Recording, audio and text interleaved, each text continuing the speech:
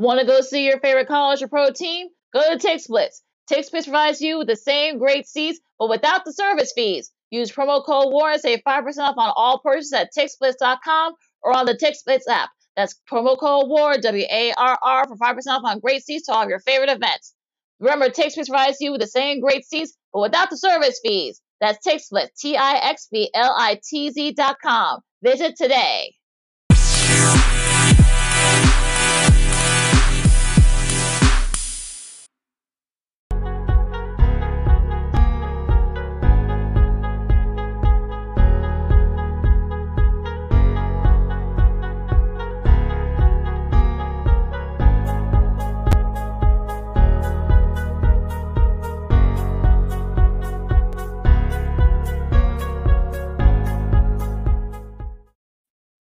Welcome to the Friday edition of Second City Sports. We're live in living color right here on Sports Zone Chicago, along with Miss Lakina McGee, which is she. I am Sydney Brown. Hey, that's me.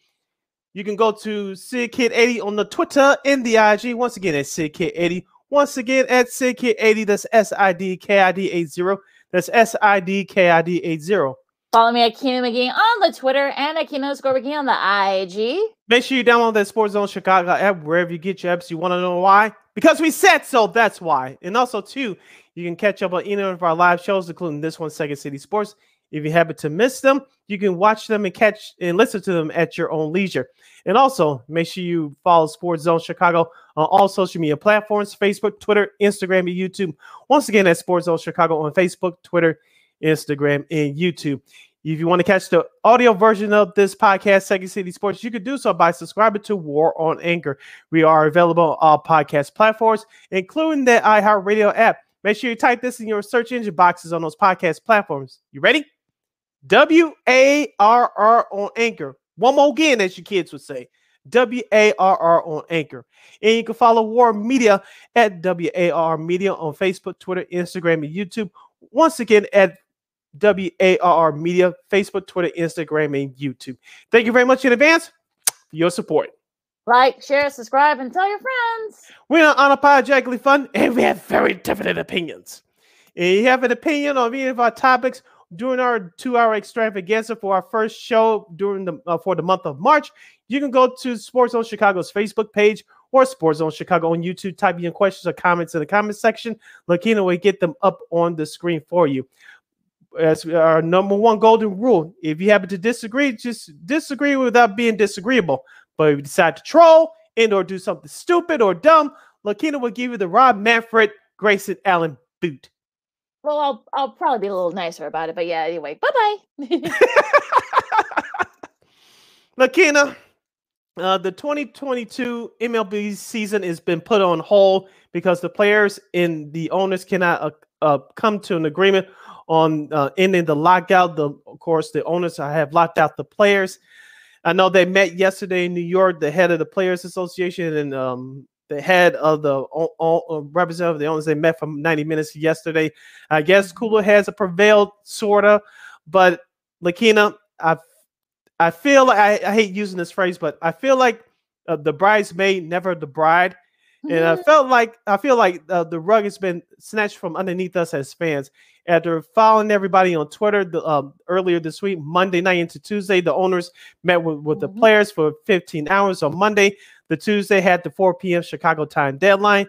Yes. The owners played the players almost like a bunch of sucker MCs, as you kids would say. And the players said afterwards they knew what the owners were trying to do. They are standing in solidarity. We get this as business, Lakina, but the 28 years of peace, labor peace since the 94 strike is all but done. The first week of games from March 31st to March the 6th or the 7th around there has been canceled. We don't know if those games will be made up. Lakina, opening day will happen. It will just be delayed. And call me a pessimist, but I think there's more signs of trouble ahead. I hope I'm wrong, but I'm thinking it's heading in that direction. I've told you, Sid, and I know we've said this offline. You said that you're the optimist, and you wanted maybe they had a chance, perhaps maybe working it out. But if you saw Rob Manfred's presser, it just didn't seem like, Lord Voldemort, if you will, like some of the names that they've been calling him. And if you look, seeing guys like Mike Trout, who doesn't really comment on these kinds of things, sort of say, look, these folks are, these owners, they're not, look, we have our reasons for doing what we're doing. The owners don't have our best interest, and that's that. And, good on the MLB Players Association. They set up a fund for about $1 million for guys like, who don't really, make a lot of money, who don't make the millions and millions of dollars. They set up a fund for them so that, guys can have some money coming in, without having to play, without them playing games so far. So that's good on the Players Association and on that front.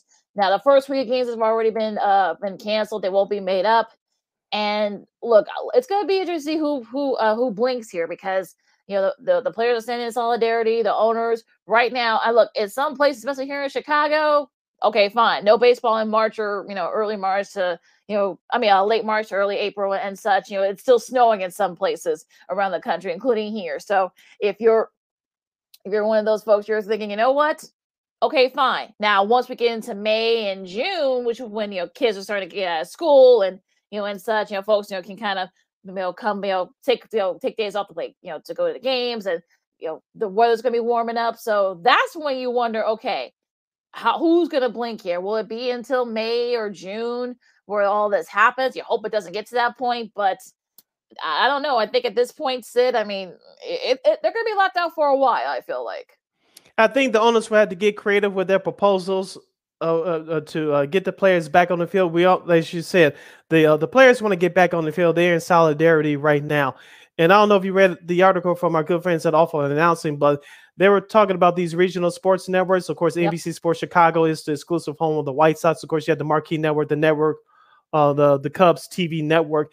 After 25 games, it's going to dish out a rebate, and those owners, even though they could sit out the entire season, we saw that in 2020 due to the pandemic without having any fans in the stands.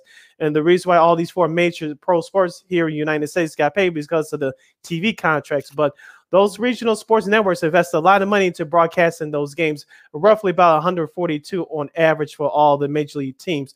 Of course, we all know about the national television contracts that got re-upped with Turner Sports, Fox, ESPN especially.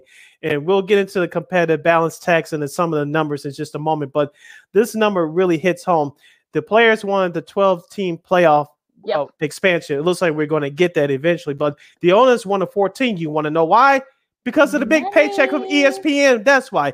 If the owners would have gotten their way with the 14 expansion of the playoffs, ESPN were going to cut them a $100 million check. With the 12-team playoff, ESPN was going to give them $85 million. So you do the numbers there. You use common sense. But I think the owners will cave in a little bit only because technically they don't need the fans in the stands, but people care. Those people deep down care about optics. And the longest this goes on, you're going to lose a whole lot more fans. Major League Baseball already has a marketing problem and a PR problem, and starting with Commissioner Rob Manfred. But if they don't get on the field by at least late April, it's going to get ugly. As I said before, and I say it again, it's going to get worse, much worse than 1994. I know 1994, we didn't have playoffs or World Series. Technically, that was supposed to have been the first year of the wild card, and it had to be pushed back a year. But this could potentially get worse if we start in late and early May or perhaps June. I don't think it's going to get that far, but it's going to get ugly if we have no games in April. The whole thing about this is that I always feel like, and I've said this for years, and you know this, Sid, the season's too long. The baseball season's too long anyway. 162 games plus, you got wild card, they got divisional series and playoffs, the LCS, and then the World Series. That's a long time. I mean, the Braves didn't beat the Astros. They didn't clinch that to when was that? Like mid-November, like a couple. It seems that the way. I mean, it's sort of one of those things where you sort of say to yourself, "Hold up, okay, let's think about this for a second.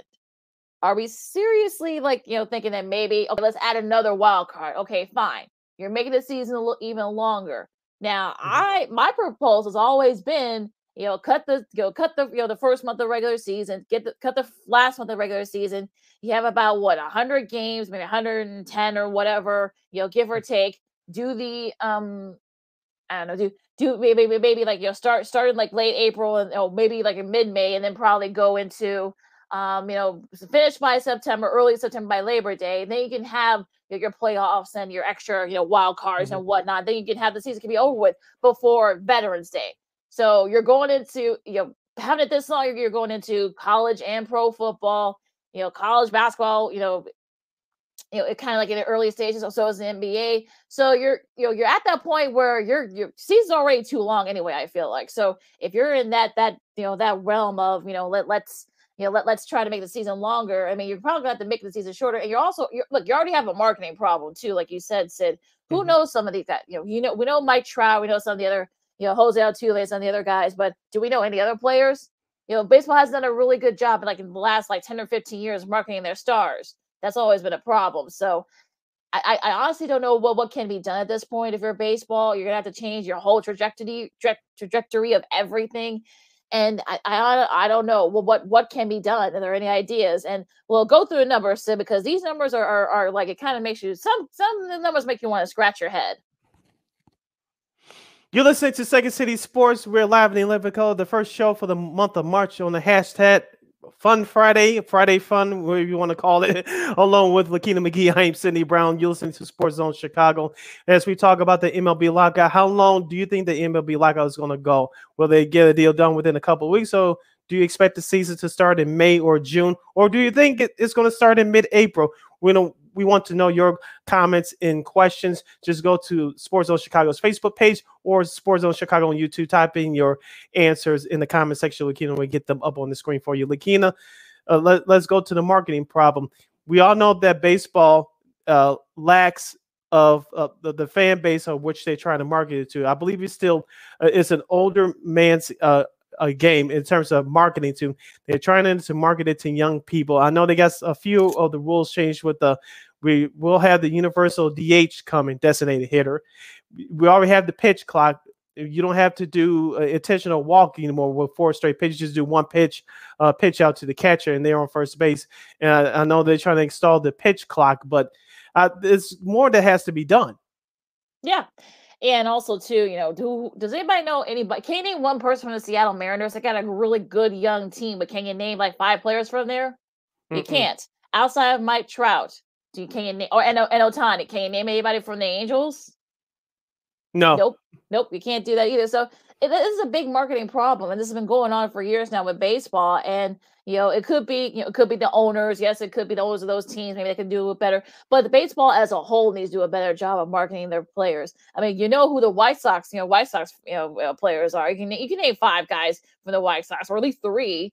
And in Atlanta, you probably name a couple. Freddie Freeman. Oh, well, he might not be a Brave. Once all that's done, we'll get to all that in due time. But it's sort of one of those things where unless you're really like a die-hard baseball fan, you don't know some of the top tier guys. And also too, I think the median age of a baseball fan, I think they said they did. I don't know if they did for this past season, but I know a couple of seasons back, with the shortened season, it was 58 or 59. You're not seeing a lot of folks in their 20s and younger watching, sitting there watching baseball games, whether it's through live, at the stadium, or on their phone or on their computer or whatever device. So they're not streaming it. They're not even streaming it. So that's a big problem for baseball. And you wonder though that they're going to have to maybe hire some younger marketing folks to kind of try to tap into that market. Maybe do what the NHL is doing, getting influencers to go to these games, and that can perhaps.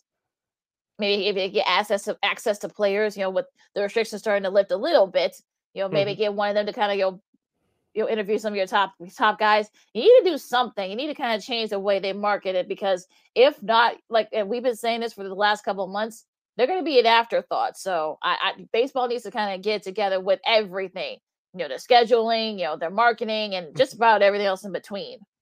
Let's go back to the schedule. I said this on the show a couple of times before, and this was my plan for years. And you remember they started in late April in 1995, coming off the 94 strike, and they had a 100-game season. And, of course, they had the playoffs with the debut of the wild card. I like that.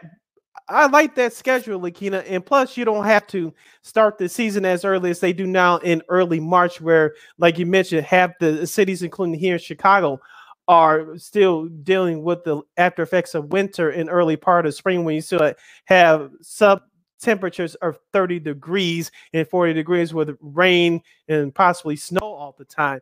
You start to remember back in the day, they started between April 8th and April 15th. Yep. And because I saw down the road that they were going to expand the playoffs, which they're getting ready to do at some point. And of course, if you take something away, especially now with more revenue streams coming and not just old school advertising products, how are you going to make that up if you chop out 18 games off the 162 game schedule? You add another round of playoffs because right now, the way they're going, you're going to finish up on Thanksgiving. I love baseball just like you do, Lakina. You really run into the heart of the college football season, even though it's the beginning of the NBA season, but you really running into the end of the college football season. And we know that the NFL kicks up on Thanksgiving because it's starting of the drive to the playoffs. Yep. You're not going to win there. You're just not. And I was listening to some show in New York on the Fan. Mm-hmm. They were talking, and some of the older fans were calling into the show talking about, let's start the World Series games at 3:30 in the afternoon on Saturday. I get the idea, but this is the name of the game: is advertising. The more people you get watching those games, especially at night, that's how this goes. The more money you get. These big networks understand that. I get where a couple of those calls were coming from, but we're not going to go back to those days anymore. And plus, if you had afternoon World Series games, especially whether it's during the week or the weekend, are you going to get the common folks to cut work early to go to those games? No, you won't. Yeah, and I think that's the problem too. I've heard some of those calls too in some of these cities. Here in Chicago, of course. I heard in Texas, people saying the same thing. Older fans are saying that maybe they should go back to that. It's not going to happen. You get the kids to watch. I get it, but it's not going to happen. Yeah, and let's remember too. Kids are still in school then. If you do it, if you talk about doing the World Series, having 3, 4, or 5 o'clock games, like it was back in the day, that's not going to happen. Yeah, they're not tuning in to watch 35 million people are not tuning in to watch the World Series anymore. That's with everything else.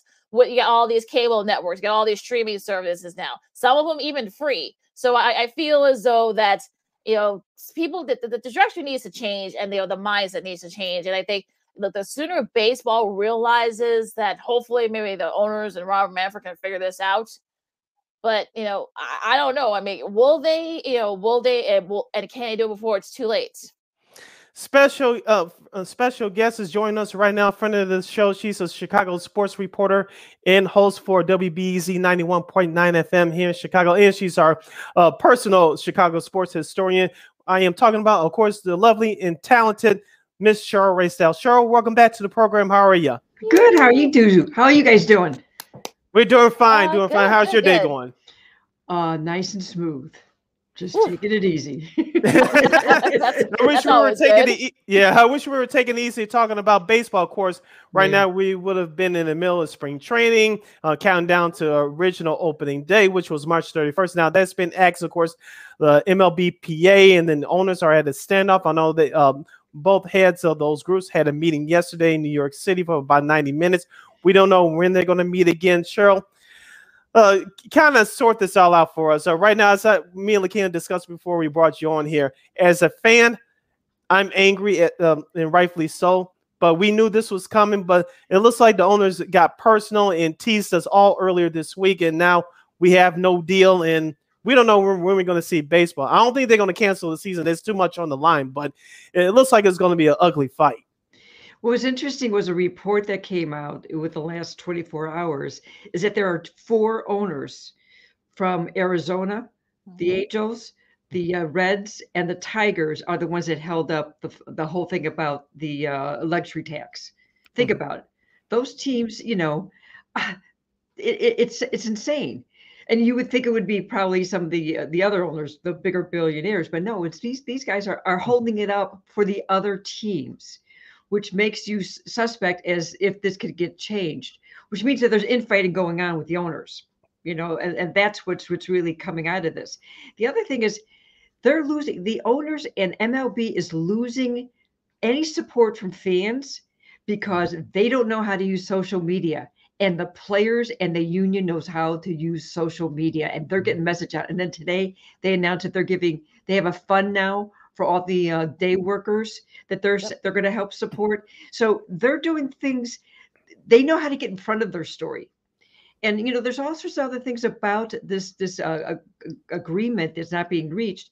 Is players have lost money in the last 4 years. They have not made more money. So the onus is on the owners and Rob Manfred, who really looks like a clown in all this. He really does. I think a lot of people would agree on that. Did you at that press conference? It's like he was kind of jovial about it, and I'm thinking, this is hard, meaty stuff, and you're kind of making light of it, and cavalierly, oh yeah, you're going to cancel the games. I truly believe that the owners intended on not having an April schedule, because they don't fill in their stadiums. Because of the weather, usually in the cold weather spots where there's no dome, they don't fill their stadiums. They figured they could take that hit, but the players do not get one paycheck until the regular season starts. Right. And that's where they're really putting the screws to the players. What are besides that, what are kind of like the main sticking points? Is it revenue? Is it TV money? What's really the other main sticking points in this whole thing? Well, the main sticking point is the luxury tax. That's the big one. The other is raising the minimum wage, especially for your pre-arbitration players. Those players have to wait 6 years in order to start making, being free agents or going to arbitration. So that's a long time. And a lot of players' longevity is not even 6 years, so they're not going to make that money. That's my point before about wages going down, because those players aren't there. Those are the two big things that's really holding it up. Now they've settled the other thing. When you were asking about revenue, they're going to make more money because the players have agreed to, and the owners, to 12 teams in the playoffs. The owners wanted 14. They were able to get 12. You get beyond that, then you're really watering down the playoffs like you do in the NHL. Sorry, the NHL has way too many teams in the playoffs. But with that said, they've got some smaller things, but that luxury tax is the real crux of the matter. And as I mentioned, when you have 4 owners steadfastly not wanting to change that, that's a big issue. Cheryl Ray Stout, our Chicago sports historian. She's a Chicago sports reporter from WBEZ. Joining us here on Second City Sports. We're live and in living color right here on Sports on Chicago. Celia Lakina here with you. Cheryl, let's stay on the revenue side of the owners for a moment. There was an article, we talked about this before we brought you on, courtesy of alphaannouncing.com, that these regional networks, of course, Chicago with Marquee Sports Network with the Cubs and NBC Sports Chicago with the White Sox, they're included in here as well. These regional sports networks will not ask for rebates until after game 25, because most of these teams are local networks are contracted to broadcast roughly between 142 and 145 games, because some games are on Fox and ESPN exclusively. Right. Talk to us about that, because if the owners don't want to play games in April, I think they're going to budge sooner rather than later, because there's less money from these networks that pay a lot of money to air those games. The owners are not going to get. Yeah. Right. And when you mentioned the 2 Chicago teams, Marquee hurts more than anybody, because that's all they really have. And it's really not very good programming besides the games. I mean, face facts. At least with NBC Chicago, they still have other teams. They're still, they've got their fingers crossed that the Bulls have, a nice long run, because not just the games, you can make money off of your local programming about those playoff games. And that's where they're hoping for it. The Blackhawks, that's a lost cause. Sorry, I know, Sid, you're a big hockey fan. but we'll get to them later. Those revenues are important, and that's why they're okay with losing April, but they don't want to go beyond April. That's their line of demarcation, is we don't want to lose any money with our local affiliates, because remember, Jerry Reinsdorf has ownership in NBC Chicago. And Ricketts, is his baby with Marquee, so they don't want to lose money on that. All right, let's line it up a little bit here. Let's go to the hardwood in the NBA with the Bulls. Unfortunately, the Bulls lost a tough one last night to Atlanta. They have their somewhat revenge game, against Milwaukee tonight. It's going to be ESPN. Yeah. Oh, big. Oh, yeah. Tristan Thompson. Oh, well, we'll get to that in a second. But I know they've lost 3 in a row, so it's coming back from break. I know injuries and such. They're number 3, I should say, right now, behind Miami and Philly. Can the Bulls sort of keep it together, or will they fall a little bit further? What do you think? I think right now they're kind of treading water a little bit. What may not realize that they have the second toughest schedule coming out of the break, and that really has come to roost for them. What they're hurting, what's the category they're hurting the most in? Is defense. Yep. And defense is something that there's 2 players that are sitting on the bench recovering from injuries. When they were playing, the Bulls were the top defensive team for a while. So you got to keep your fingers crossed that when Alex Caruso comes back and Lonzo Ball, Alex Caruso is a factor, not just his defense, but his on-court presence helping the other players. And he's a vocal leader and he knows how to run. So I think if they could get him back, and we're hearing him sometime maybe next week, he could come back, that's going to settle some things down. And that means that, Zach LaVine, who's, having some issues with his knee still, and he will for the rest of the season, he needs to have some of those breathers so that Alex Caruso can help a defense and let him, take a back seat. But I do like some of the things. I do like Tristan Thompson being on this team. And tonight it's going to be very interesting to see how he handles Grayson Allen. But I like Billy Donovan's philosophy. And he's saying all the right things. And he will, because he's a coach. But he's saying, I wanted my team to go through adversity, because adversity is what's going to help them when they go into the playoffs to understand these moments and be able to make the adjustments. And he's had to use his 2 young, kids in the backcourt. Ayo Dosunmu and Kobe White has had more playing time than they were supposed to have at this point. And that's going to help them, again, into the postseason once those 2 players come back. The other issue is, will Patrick Williams be part of this, the end of the season and in the playoffs? He's been getting more and more basketball activities. And I think tell him he doesn't have to score. Just defend the basket. Just be in the post. Help out, Nikola Vukovic. If he could do that, he could be a factor in the postseason. Let's talk about DeMar DeRozan. He's having a career year. Of course, he's been a multi all-star, of course, with his years with Toronto. And, of course, we know what he did with San Antonio the last couple of years. Not so much locally, but nationally, people trash the Bulls front office for making a deal to bring over DeRozan. Like I said, he's having an MVP-type season. I know when you get into your early 30s and you start to trend downwards coming out of your prime. Talk to us about DeRozan's season, and where do you have him ranked as far as winning MVP? I think I think DeMar, who's having, this is what a great story he is. He really is a great story. And he played in Toronto, which, I know the NBA, everybody, knows the players and teams and everything, but really when you have some of these markets like Toronto, you don't really have the national spotlight on them. And then when he got traded to San Antonio, that's when San Antonio's been in their, their retooling, and he never had the spotlight then. But the coolest thing was when we got to talk to Popovich when he was in town recently, and he talked about, he took the time that he had with DeMar to develop more of his game and give him more of the confidence. And DeMar has talked about that too. And when a player in his 13th year has been able to apply the lessons he's learned from his previous stops and apply it and have a mid-range game that seems to be lost because everyone wants to shoot the threes. And he's so smart about his spacing. He knows how to fool the defenders. When you have that ability, it makes everything else work, and he makes it look effortless. He's very calm about what he does. And I know he gets riled up with the officials, which is always interesting. But when you really watch his game, just his game, I really like the way he approaches it. And so with the way he plays, and the fact is, what he's done in that run when he had the 30 plus points and the 35 plus points plus 50% field goal shooting, that was because he is playing the game that works for him and not trying to play the game everybody wants to play in the NBA is shooting, beyond the arc.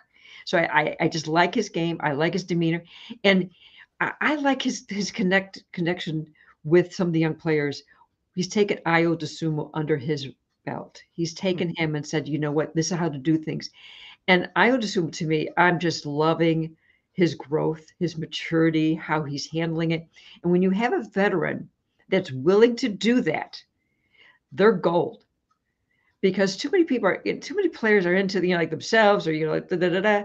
But he's invested in his teammates. And that says a lot about him, and says a lot about the fact that this team, they get along really well. You can feel it when you're around them.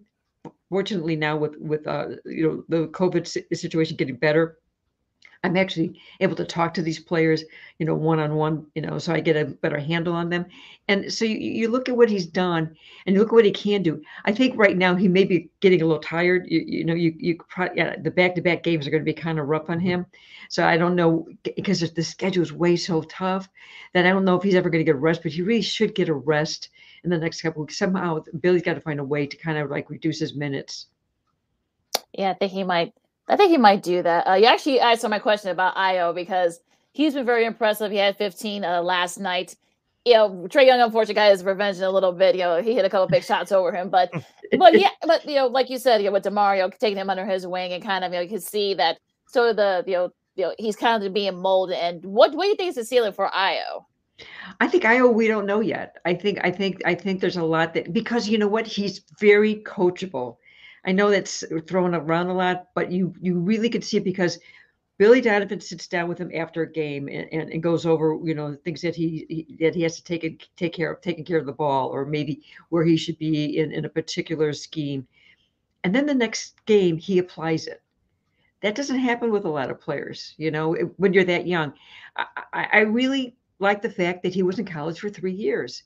That says an awful lot about him being able to process, not just the game, but the maturity. When I was 18 and 19 years old, I couldn't handle the stuff these guys handle in the NBA, coming out of college after 1 year and playing. So when you've got a kid that's already got that maturity factor there and is willing to grow even more. And like I said, with Lonzo Ball being out, this was his opportunity. He was the 30th pick in the draft.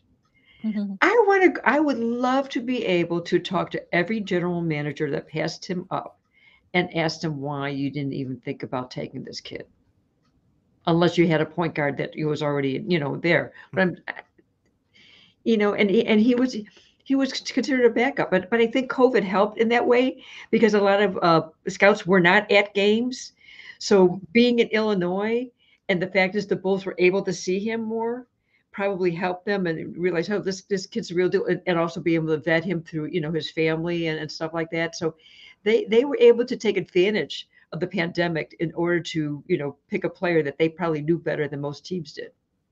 One more question about the Bulls before we move on, Cheryl. Of course, you mentioned Billy Donovan, and of course, we saw the attitude of this team last year. Even though they missed the play-in tournament due to Zach LaVine, part of it was because he missed some games due to COVID last year. Of course, we've seen the turnaround this year with better talent. But through the injuries, through COVID, and through this tough schedule, what grade would you give Coach Donovan as of right now? I give him like an A-, because I think his game preparation. I think sometimes I look at some of the players he may have on the floor once in a while that I question, but overall, they're prepared. They have a plan. He looks at the matchups. He's got, like last night we saw him have Tristan Thompson on the court at the same time as Vukovic, which is going to be interesting if he starts using that further on, especially when you play bigger teams. I want to see that when they play Philadelphia, and Brooklyn, those two teams, I want to see him do that. But he's very measured, but it's not phony. You know what I mean? You see those coaches, they're full of crap.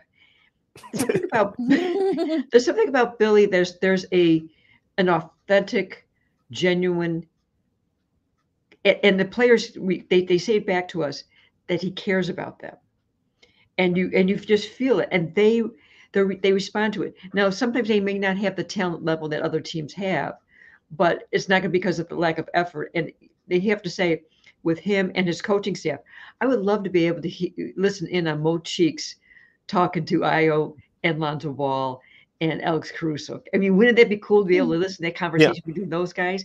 So he's got the right staff around him. I think AK's done a really good job. Remember during the whole time during the COVID, problems that they were having in December. Imagine what the front office had to do, and their scouts had to do to try to find the players to fit in last second. And they did a pretty good job with that. It wasn't easy, but they did that. And Billy's been able. Okay, I got a guy out. He won't make players being injured be an excuse. It just means that other players gets more opportunity and have a better chance of being in the game. So I've liked a lot of what he's done. There's very little areas where I go, but mostly I think he's done a positive job. And I think he's going to get some votes for coach of the year. Let's go to the gridiron here. Yeah, he should. I think he will. Let's talk about the Bears for a second. A totally new regime. Ryan Poles, new GM, Matt Eberflus, new head coach. Got a whole new coaching staff. We got mostly from his days in Indianapolis. Coach Eberflus. What do you think? What do you think the Bears have to do to kind of like get back into like being that contending team that people were expecting the last few years?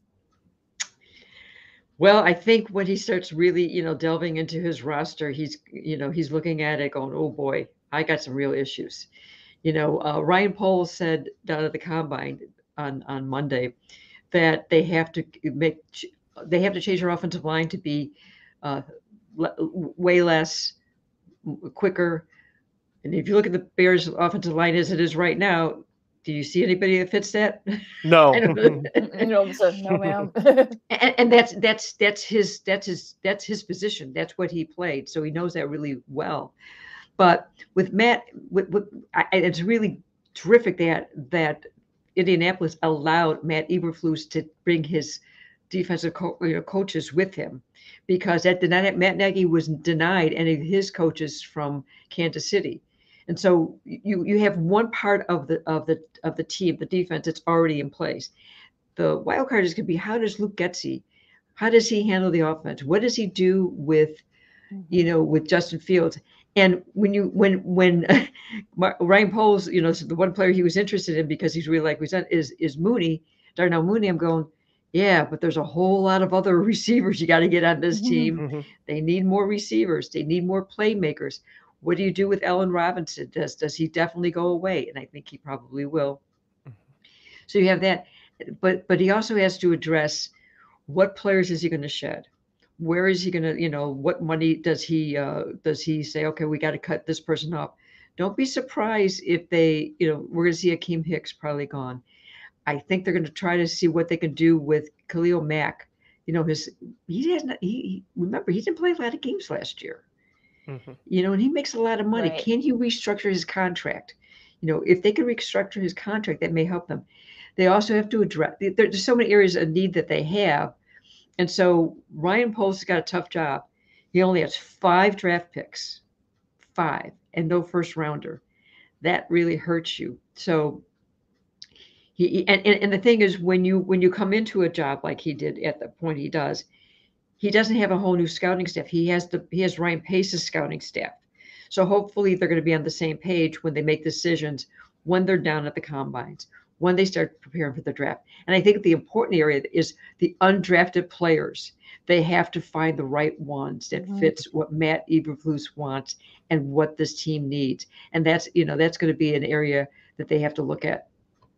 You mentioned, and that was going to be my next question to you, Cheryl, about not having as many picks because they don't have a first rounder this year because of the Ryan Pace did train into the Giants for acquiring Justin Fields last year. And I meant to bring this up on our show, Lakina, on Monday, but I'll bring it up here. And Cheryl, you'll be the first person that I'll ask this to. Darnell Mooney is very good. He's the only playmaker you have at the wide receiver position right now. Of course, David Montgomery, I think, is the best offensive player at the running back position. Would you try and at least entertain the offer of trading Darnell Mooney? You probably won't get what you want, but this team needs more picks. No, I think he's a player that works well with Justin Fields, and Justin Fields needs a little bit of a cushion there, and I think, David Montgomery also, he's in the year they have to pick up his contract or not pick it up, and that's going to be interesting. I don't think they will, because I think Herbert is going to be the guy that's going to get some snaps in his place. I don't know who they can trade to make that work, but there's got to be somebody on that roster. You go, you know what? I think we could make some deals for some of these guys, and I think they have to look at their tight end situation and see if Cole Kmet can forge a little bit more of more playing time. We don't know how good some of these plays are or are not because of the way it worked last year and the year before. I mean, Matt Nagy's system didn't work, and so is it because it was so bad, the schemes, or was it because the talent isn't there? And that's what's really hard, Sid, is not knowing who's good and who's not.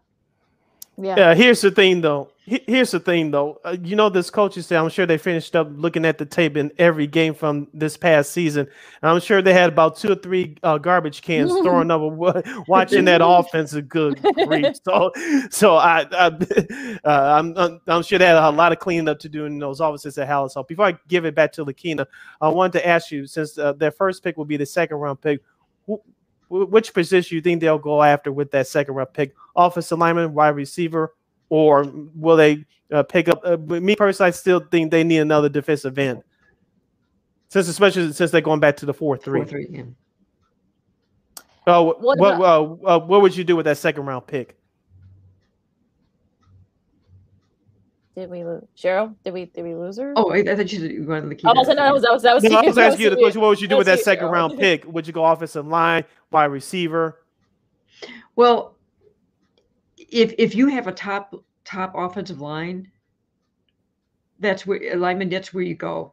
You have to, because when anybody, no matter who it is, when they mention something more than one time, more than 2 times, more than 3 times, you can kind of figure out that's where they're going after.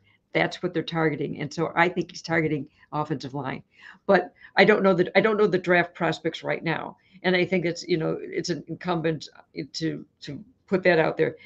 But what he has to figure out, he cannot just take the best player. He's got to take the best player at that position is what he's got to do. And I think that's probably where he's going to lean. This is supposed to be a good draft. The one thing I understood, this is supposed to be a good draft for receivers. So he could probably get receivers further down. Mm-hmm. Yeah, that's a nice lot of depth there. What about Khalil Mack? I know you said that maybe restructuring his contract.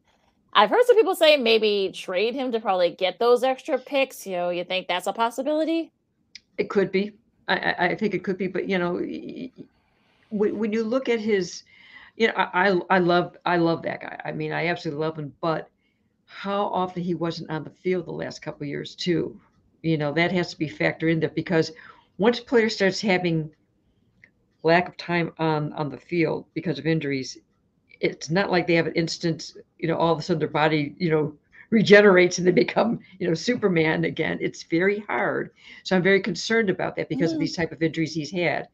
But because I don't think next year is going to be a year where you're going to think they're going to be very, very successful.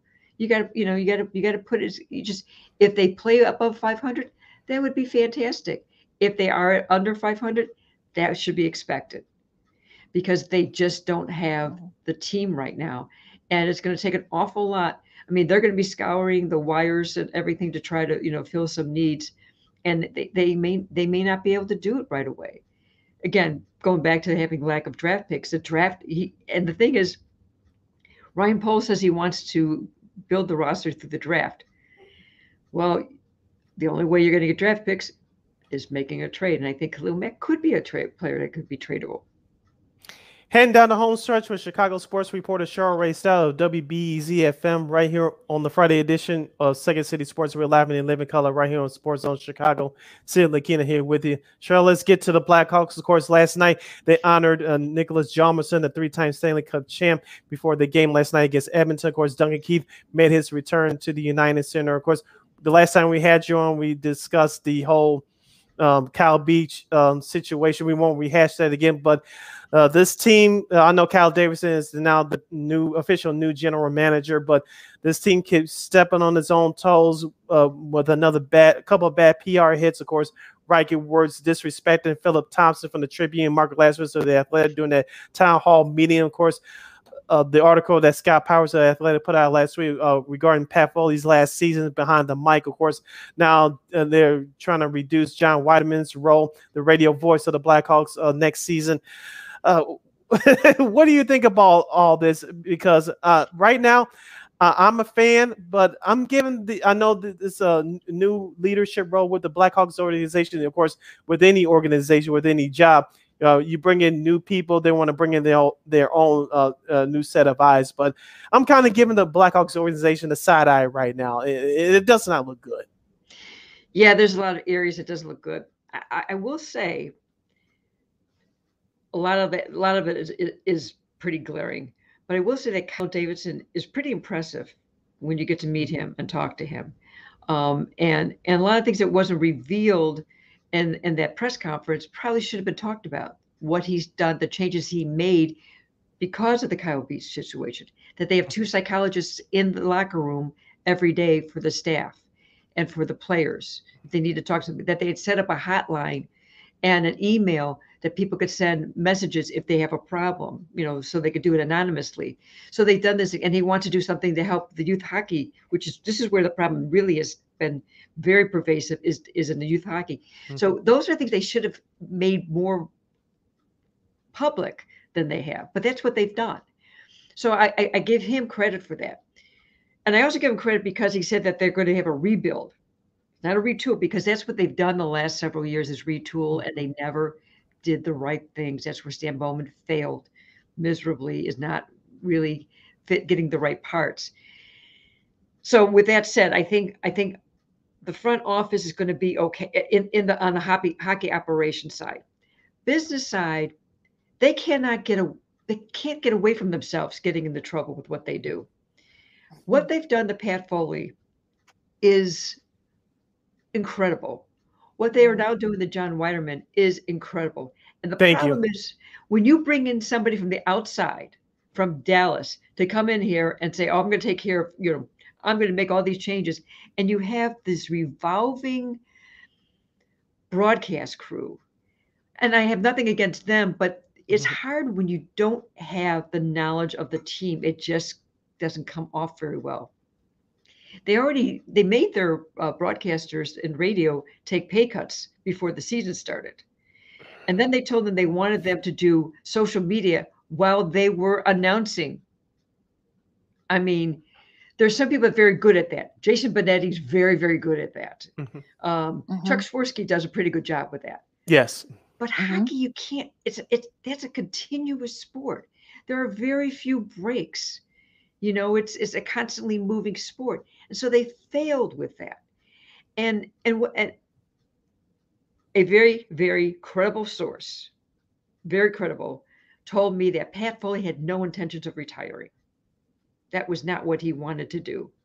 And yet they kind of, what's the phrase, putting lipstick on a pig?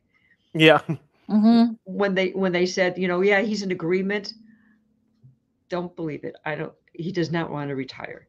But now, he's got to be gracious about it. You're not going to hear him coming from him. But the fact is, he should still be in that booth. He should still be and leave when you're a Hall of Famer. You should be able to leave when you want to leave, because he has not lost one iota of how he broadcasts a hockey game. Not one. And John Weideman, if you're going to do that, John Weideman, they're not going to let him go on TV. The thing is, when you do radio, because you don't have the video, you do have to have much more explanation going on. And so right. He's good enough where he can make the adjustment. And also that, where's most of your audience going to be for any sport? I love radio. I've done radio my whole life. Mm-hmm. But still, television is the sport, because hockey was always a bad television sport. It's now one of the better sports to watch on TV. And so if you have the voice who's got the background, who understands the team, that knows what's going on, and have him in that booth, that will help the transition, especially when you're going through a rebuild. You're going to have, let's just, bomb everything and get rid of, that's what they're doing by this type of tenor. I'm just totally aghast what they're doing with that. Last question for me, Cheryl. The college hoops, we got March Madness starts in a couple of weeks. You got Illinois. If they look like they're really good, they had to, pull one out against, Penn State, but it looks like they're going to get a share of the Big Ten title, at least with Wisconsin. Can this Illini team go far in the tournament? We all thought last year that they were going to be in the Final Four, right? Right. Thanks, Porter Moser. I don't know. They have a lot of good parts. I mean, when you have a Kofi Cockburn that can do what he does, exactly, mm-hmm. and you've got Trent Frazier, you have all these possibilities. They should be, and maybe going through this, their conference tournament. When you have the rough and tumble, yep. Maybe they, that will help them propel them into. But I want to bring up one person that I would want everybody to watch, and she's going to be playing tomorrow for DePaul. Aneesah Morrow. She is incredible. Yes. She is the first time in DePaul's history who's going to win Freshman of the Year, Naismith Freshman of the Year. She's also up for the regular Naismith Award. She's also up for Defensive Player of the Year. The last time DePaul had a freshman that had this type of cachet mm-hmm. is Mark Aguirre in 1979. Yep. She is the real deal, and nobody scouted her. None of the big teams scouted her. Mm-hmm. She stayed at home from Simeon. I'm sorry to divest from the Illinois. No. I've heard of her. She's terrific. I'm so excited for her and what she's done, averaging 28 points and 17 rebounds a game. I mean, Illinois wish they had her. Yep. On the men's team. Shout out to Doug Bruno. Okay. Yeah, I mean, Doug, he gets. They're not having a great season because they've had some hiccups along the way. But she's the real deal, and she's playing tomorrow against Marquette. And I just love when you have somebody that people disregarded when she was available mm-hmm. to be, given a scholarship, and she stays at home. And she's just doing what she's doing. And the Big East is no slouch to be able to do that in. Especially now with UConn back. Especially now with UConn back, yeah. So yeah, and they've had the trouble with UConn, but I that story, Illinois is going to be. I think Illinois is going to be a good story. I think Loyola's got to make some noise in the MVC for their last time in the MVC because they're leaving after this year. So there's a lot of college basketball is going to be a lot of fun because they have all the stands are going to be filled with fans. And there's nothing better than having the fans in the stands to be able to cheer and having the band going crazy and the cheerleaders falling and making mistakes. Sorry.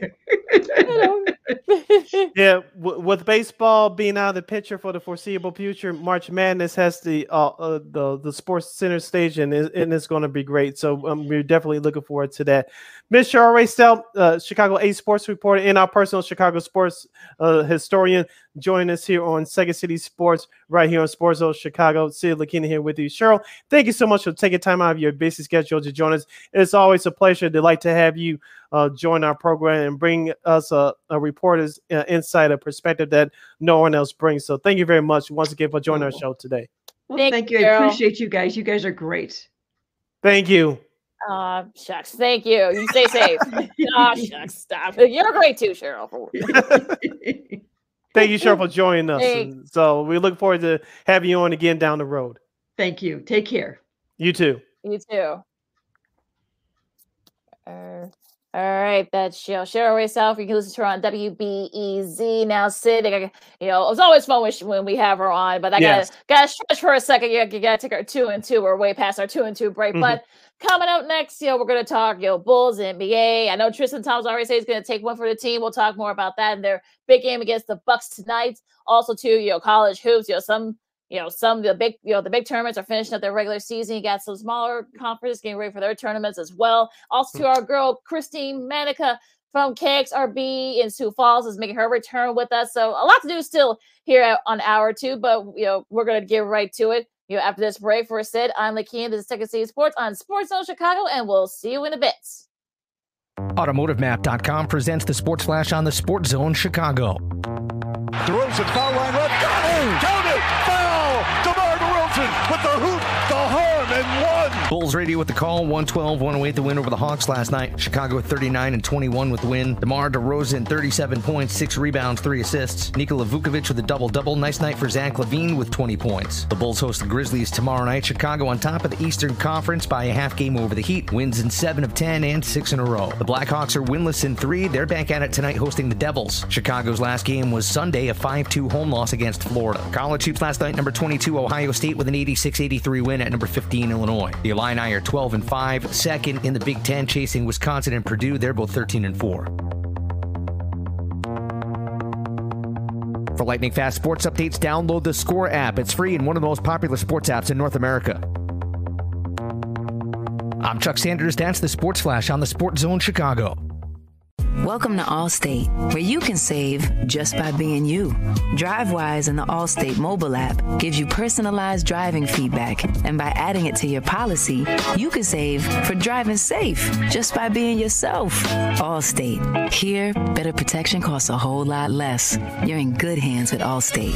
Click, call, or visit allstate.com to save today. Not available in every state. Savings based on DriveWise and other safe driving discounts. Savings vary. Subject to terms and conditions. Allstate Fire and Casualty Insurance Company and affiliates, Northbrook, Illinois.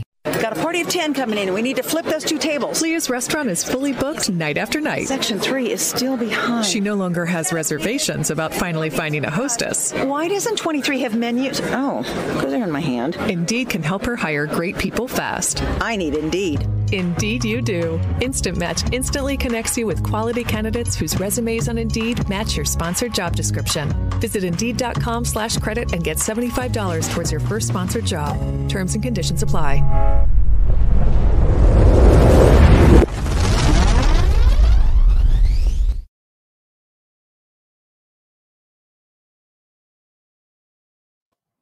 Welcome back to hour number 2 of Second City Sports, the Friday edition, right here on Sports Zone Chicago. We're live in living color along with Miss Lakina McGee. I am Sydney Brown. You can follow yours truly on the Twitter and the IG at SidKid80. Once again, at SidKid80. That's SIDKID80. That's SIDKID80. You follow me at Keena McGee on the Twitter and at Keena_McGee on the IG. You have a question or comment for us during our now less than 60 minutes of this Friday extravaganza? You can go to Sports Zone Chicago's Facebook page or Sports Zone Chicago on YouTube. Type in your questions or comments in the comment section, or Keena will get them up on the screen for you. Again, let's pick up on the momentum from the last question you asked Cheryl Raystar, our guest from last hour, about college basketball. Of course, the Illini are 21-8 after a 60-55 win over the Penn State Nittany Lions last night down in Champaign. Of course, Illinois will wrap up their season on Sunday afternoon against the Iowa Hawkeyes. Lakina, as I said, Illinois should have 21. They have 21 wins now, but they should have 22 wins by this time next week when they play in the Big Ten tournament down in Indianapolis. It was a struggle for the Illini last night. Kobe Coburn only had 11 points and 6 rebounds, no fouls, but the Illini toughed it out last night, and it looks like they get it into prime time form. Yeah, and I think that was a little bit worrisome because Penn State hung around a little longer to my liking. But look, I mean, the talent is not there at Penn State right now, and Illinois has it has more talent, and it's sort of one of those things where you're like, okay, they're gonna keep into gear, and that's what they did. So DeMonte Williams had 14 points, including some big rebounds to help Illinois propel them to that win over Penn State.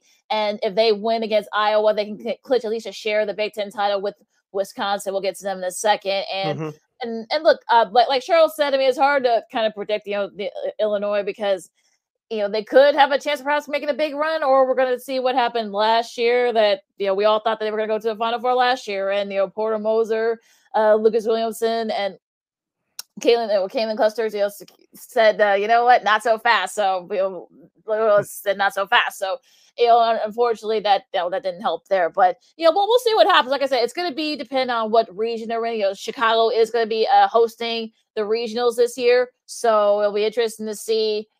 We'll just see if I'm sure Illinois is probably going to end up going to that region, but we'll just see what they do. I mean, like I said, it's all going to be about matchups at this point. And look, where things have in the Big Ten tournament too, so we'll see if they can kind of keep from the upset-minded folks, especially the ones that are going to be on the boat, like a Michigan State or Michigan and those type of teams. So we'll just see what they do.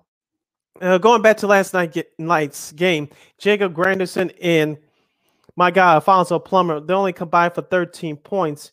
That production has to improve, and I think it will once we get into the conference tournament. Of course, the big dance. You know, my guy Alfonso Plummer, he had a big game at Michigan last Sunday afternoon.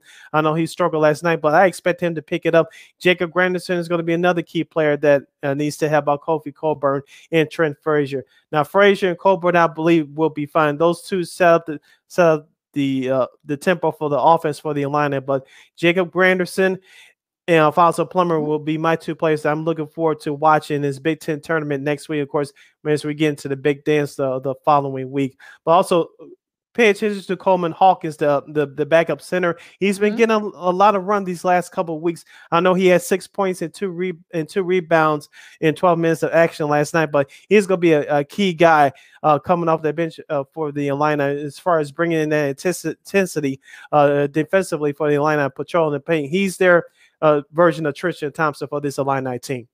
It'll be interesting to see what he does because he can't be that guy that sort of can kind of come in and perhaps be that big guy up front screening guys and such. So I really like his game. Now he like he said, he has done it consistently, so he's going to have to do that more, especially if Illinois wants to make a deep run in the tournament. So we'll see what happens there. One of those, another thing, Wisconsin, bank shots, got them, in that win against Purdue. It's sort of one of those things where you're kind of like, I know some people want to invest in Wisconsin, perhaps maybe be like one of those picks to, go to the Final Four, perhaps win the whole thing. I would be, slow down on that. I mean, look, I know they got, Johnny Davis and some of the other guys on there, but to me, they depend on the three a little bit too much. And we've seen it. We saw it in that first meeting against Rutgers where their 3-pointers weren't not hitting their threes. So if you get that Wisconsin team that doesn't hit their threes, it's going to be big trouble. So I kind of feel like this is going to be sort of like the Achilles heel for them. But again, once we get to the Big Ten tournament, we'll see, the matchups and such, go into the big dance. We'll see if Wisconsin can, make that run because they were picked to finish like in the middle of the pack in the Big Ten. So the fact that they ended up winning at least a share of the title, I think, nothing more of extraordinary, but, I would say people should slow down on, buying their stock to perhaps go all the way. I know people are worried about Purdue. I know they stumbled here over the last few days, but I still believe they'll be fine. I still have them as a top 5 team to perhaps win it all. And that good teams go through this kind of stretch. I know it's a bad timing for them to go through it, but I think Purdue will still be fine. Another team I'll be worried about is Michigan State. They lost by 11 at Columbus last night against Ohio State. I told you guys Ohio State could be a surprise team in the tournament. I'm not picking them to win it all, anything like that, but not to me. People had Ohio State doing what they're doing right now. It was a big win for the Buckeyes last night on their home court. Yeah, it was. I think they needed that. They really needed that win Ohio State did because they lost earlier this week to the to Nebraska of all team and to Maryland as well. So they really needed to win to kind of get back on track, and they did just that. They pretty much dominated Michigan State. So I think they got a chance to perhaps maybe going far. I know EJ Liddell, of course, who he is. Malachi Branham, who is who can his front court mate can be right there, sort of would be that backcourt. So I think Ohio State does have a shot to perhaps maybe make a deep run as well. So it all could depend on matchups and such, and I really feel like that's going to be the case there. Kansas avenged from a loss a couple days ago against TCU. They had to hang on a little bit, but they did just that at home by 4. Kansas, they're gonna. It looks like as long as they win tomorrow, we'll get to their schedule in a second, but they can perhaps win their 16th Big 12 regular season title under Bill Self. So that's a pretty big accomplishment there. Should they do that? Houston, they dominated Temple. So they, no worries there. Arizona looks like they're going to wrap up number 1 seed in the Big 12 by beating Stanford. So, we're kind of getting down to the wire. Here are some of these, big conferences. Smaller conferences, we'll get to them in a second. They're already doing their tournament thing. So, yeah, so at least so far. What else caught your eye on college hoops this week, Sid? Yeah, just that Wisconsin Purdue game. That was a classic game to watch. And you mentioned Wisconsin making some surprising heads turn this year. Duke and Coach Krzyzewski, of course, they beat Pittsburgh earlier this week. I want to see how this moment goes tomorrow. We'll get into the rest of the schedule coming up for this weekend in just a moment. But I want to see what the pageantry is going to be like, because it'll be Coach K's last game at Indoor Cameron Stadium against North Carolina. Will North Carolina, I'm not going to say play soft, but how are they going to handle this moment? Because all the pressure is going to be on Duke. As we mentioned, Hubert Davis, the first-year head coach, former NBA player at the Tar Heels. How are they going to play this? Because they need this game more than Duke does. And all the pressure is going to be on Duke. How will Coach K handle this moment? Will the players, we all say it in sports all the time, whether it's collegiate or professional, your team, the players carry the attitude of their head coach. I want to see how Duke handles this moment. Well, and also too, with Duke, they clinched at least to share the ACC, and if they win against North Carolina tomorrow, they get it all by themselves. Would be the first time, I think, in 11 or 12 years, since Duke has won the regular season ACC title. And it's sort of like there's going to be a big pomp and circumstance. I know Jay Bills, who played for Coach K in the mid '80s, he's been posting a lot of photos, or when he his playing days there with him and Johnny Dawkins. I saw you. He posted a couple of letters on Twitter this morning. Yeah, his early recruitment letter that he got from Coach K. So he kept that, and some of the pictures from back in the day when he had hair. He always makes jokes about that. But but I think it's gonna be he's gonna be calling the game, so I'm sure he's got to kind of keep it a very professional and such. But I'm sure it's gonna be literally a cast of thousands. There, a lot of foreign players. I think Christian Laettner is probably going to be there. I heard Grant Hill's he's going to be there as well. Some of the other players from some of the his championship teams, way back in the '80s. So there's going to be a whole lot of players there, and I'm sure there's going to be. I feel like this current Duke team is sort of expected to win. Like I said, North Carolina needs it more, like you said, because of the fact that they need it for bubble purposes. So it's going to be interesting to see how. I'm sure Hubert Davis will have his guys ready, because there's going to be a lot of going to be a lot of pageantry and such, honoring. They're going to do a big little whole honors thing before the game. So I'm sure ESPN will carry that. So it's going to be a whole lot of, thing. And what better way to do it against one of your rivals, North Carolina? So it should be very interesting tomorrow night. It's going to be very emotionally filled moment tomorrow night. So so look out, check out some Jay Bills' photos on his social media, because there are a lot of some are pretty funny and such, them going bowling, like you said that some of the recruitment layers that he got from Coach K. So, and look, people need to remember that, Coach K struggled his first couple of years there, and when he got there, and I forgot who the AD was at the time, but he stuck with him. Nowadays that wouldn't be the case. So the fact that he stuck with him, and that he built this, this power. Now again, Duke had actually won a couple of ACC tournament titles even before then, when Bill Foster, may rest in peace, did it. Before Coach K got there, he went to the final, to the final game against Kentucky in '78. So they had a little bit of a history, but it wasn't until Coach K got there, was given the time to kind of build what he wanted to build. That's when Duke became the power that they are today. You're listening to Second City Sports, the Friday edition. We're live and in living color right here on Sports Zone Chicago. Sid Lakia here with you, talking college hoops. Let's go back to one of our other local teams, and that's the Loyola Chicago Ramblers. They play later today against the Bradley Braves at 2:30 on ESPN Plus nationally, and locally here on NBC Sports, locally on NBC Sports Chicago. Of course, the Missouri Valley Conference tournament is going on right now, along with the other smaller conference tournaments, which they'll continue through this weekend, wrapping up by Sunday.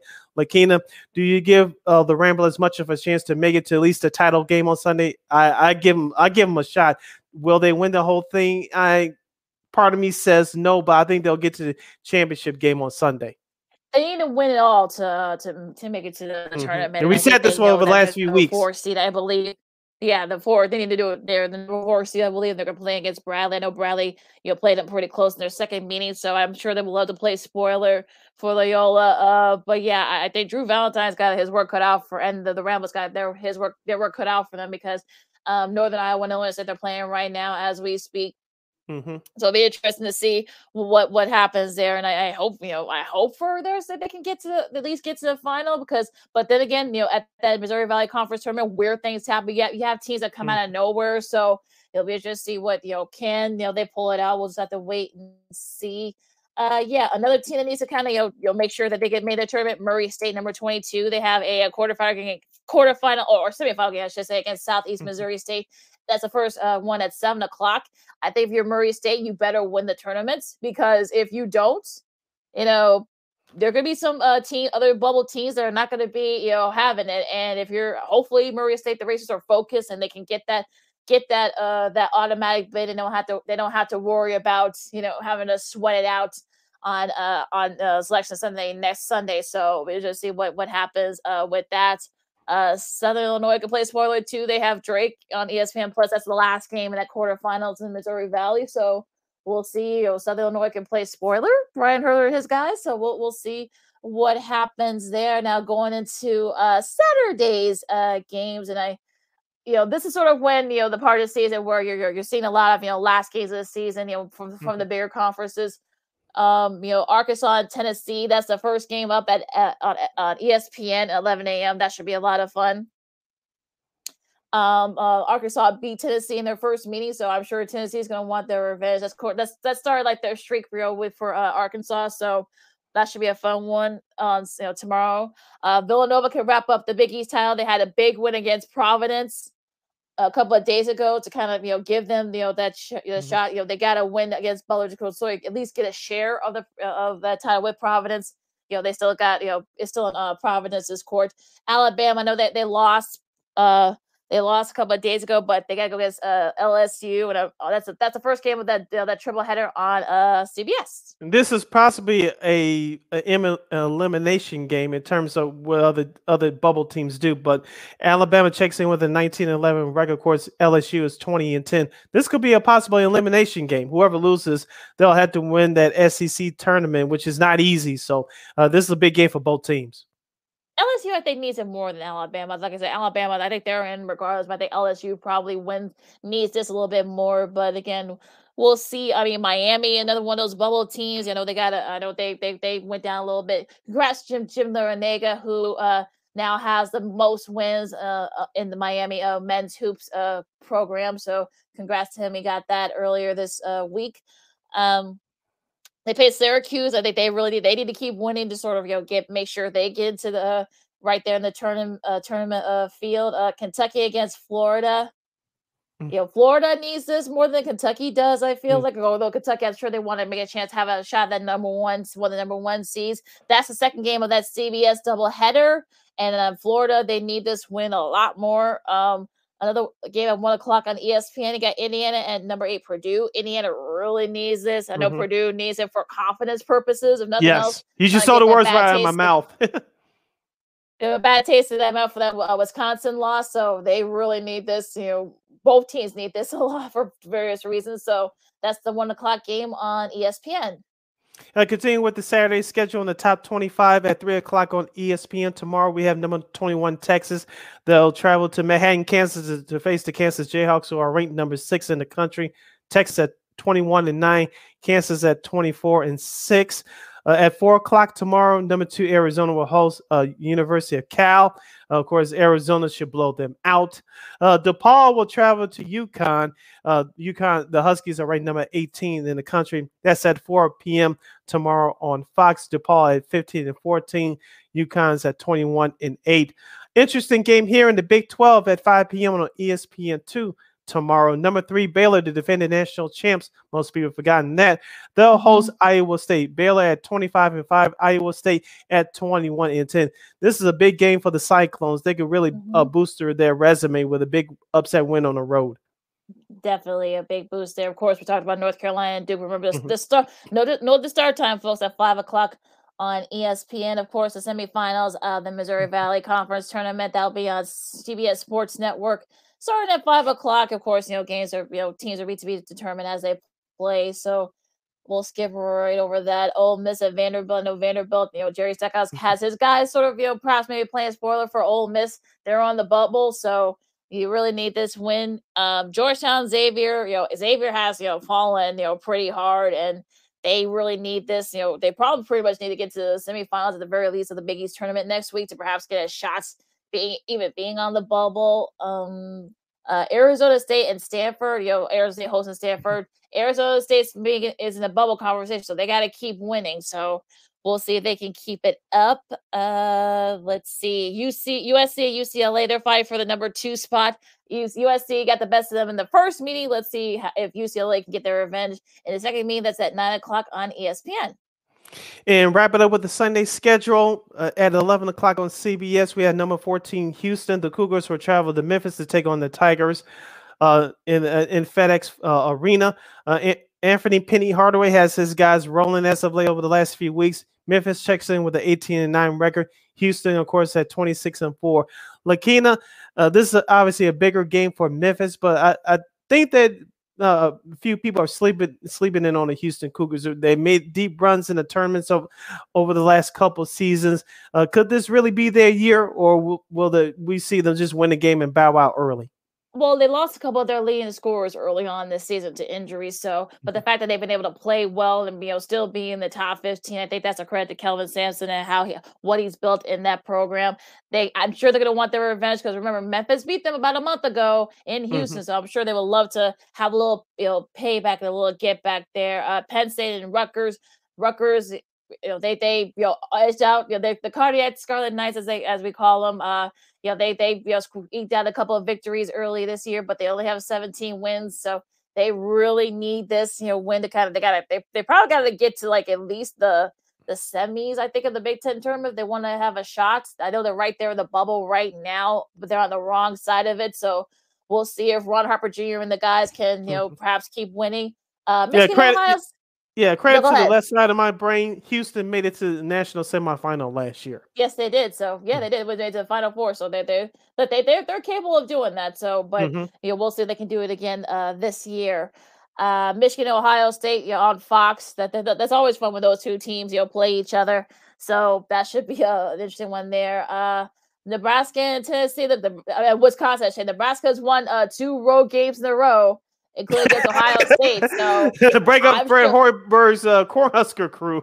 I think they're still trying to get themselves kind of geared up for next year. So if you're Wisconsin, I would say don't look past Nebraska. So they're kind of been like a one person wrecking crew lately. So we'll see if Wisconsin can kind of not have that let down.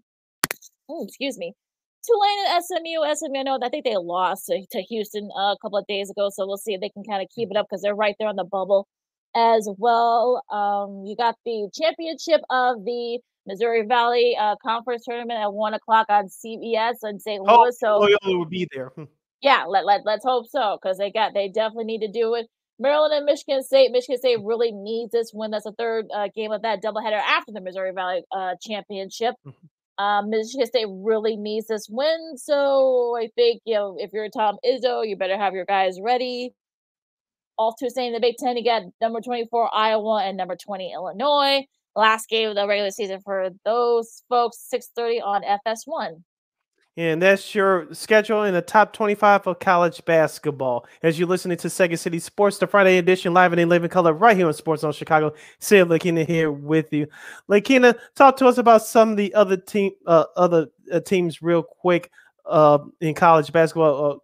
Who you think they can make a surprise run in the big dance? I think it will all depend on if you want to go kind of like outside of sort of like the big tournaments. I know some people said Vermont. I haven't seen Vermont much this year, so I don't know if they could perhaps maybe pull off an upset. I don't know, but there are a couple of other teams. I feel like I know New Mexico State. I know they've lost a couple in a row. New Mexico State has, but I don't know. I would think St. Bonaventure, should they make the tournament from the A10. Maybe they could perhaps make a run. Again, the A10 is pretty wonky, so I just don't know. Iona, remember they got Coach Pitino, Rick Pitino coaching there, and he already said that he's not going to Maryland. He wants to stay in Iona for the rest of his career. So if again they got to get into the tournament though, they got to win the MAAC, the MAC, not the MAC, but the MAAC. If they can, depending on who they play, but again, if they can win that, then we'll see what happens there. San Diego State, if they get in, maybe they could perhaps make a run. Maybe gives some folks some fits. We'll see. Murray State, again, they got to win. I think they're capable of perhaps maybe winning a game or two. some other teams from some of the other conferences. I mean, it's sort of one of those things where you kind of want to like, Cleveland State, they can perhaps maybe pull off an upset. They got a senior latent team. So yeah, so there are a lot of teams that are more than capable of being that Cinderella team. So, but yeah, it all has to come down to like if they can win their conference tournaments. All right, let's wrap up for our last break, and when we return, Christine Manica, our home girl from KXRB Radio in Sioux Falls, South Dakota, will join us for her bi-weekly sports commentary, including the baseball lockout, the Bulls and Bucks battle tonight on the Four Letter Network at 6:30 p.m. And plus, we'll have a whole lot more fun.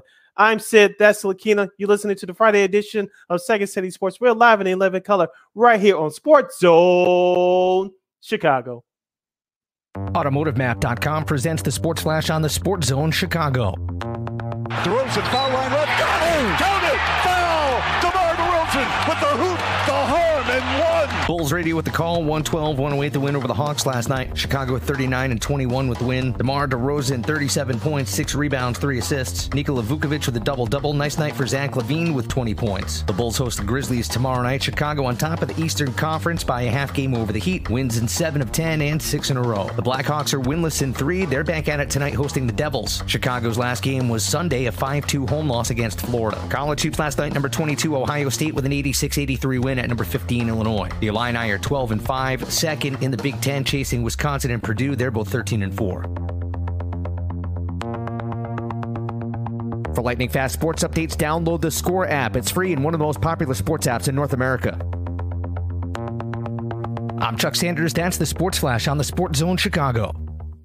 Welcome to Allstate, where you can save just by being you.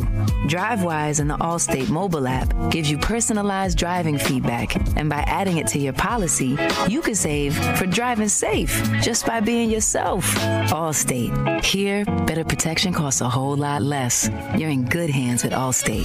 Click, call, or visit allstate.com to save today. Not available in every state. Savings based on DriveWise and other safe driving discounts. Savings vary. Subject to terms and conditions. Allstate Fire and Casualty Insurance Company and affiliates, Northbrook, Illinois. Got a party of 10 coming in, and we need to flip those 2 tables. Leah's restaurant is fully booked night after night. Section 3 is still behind. She no longer has reservations about finally finding a hostess. Why doesn't 23 have menus? Oh, because they're in my hand. Indeed can help her hire great people fast. I need Indeed. Indeed you do. Instant Match instantly connects you with quality candidates whose resumes on Indeed match your sponsored job description. Visit Indeed.com/credit and get $75 towards your first sponsored job. Terms and conditions apply.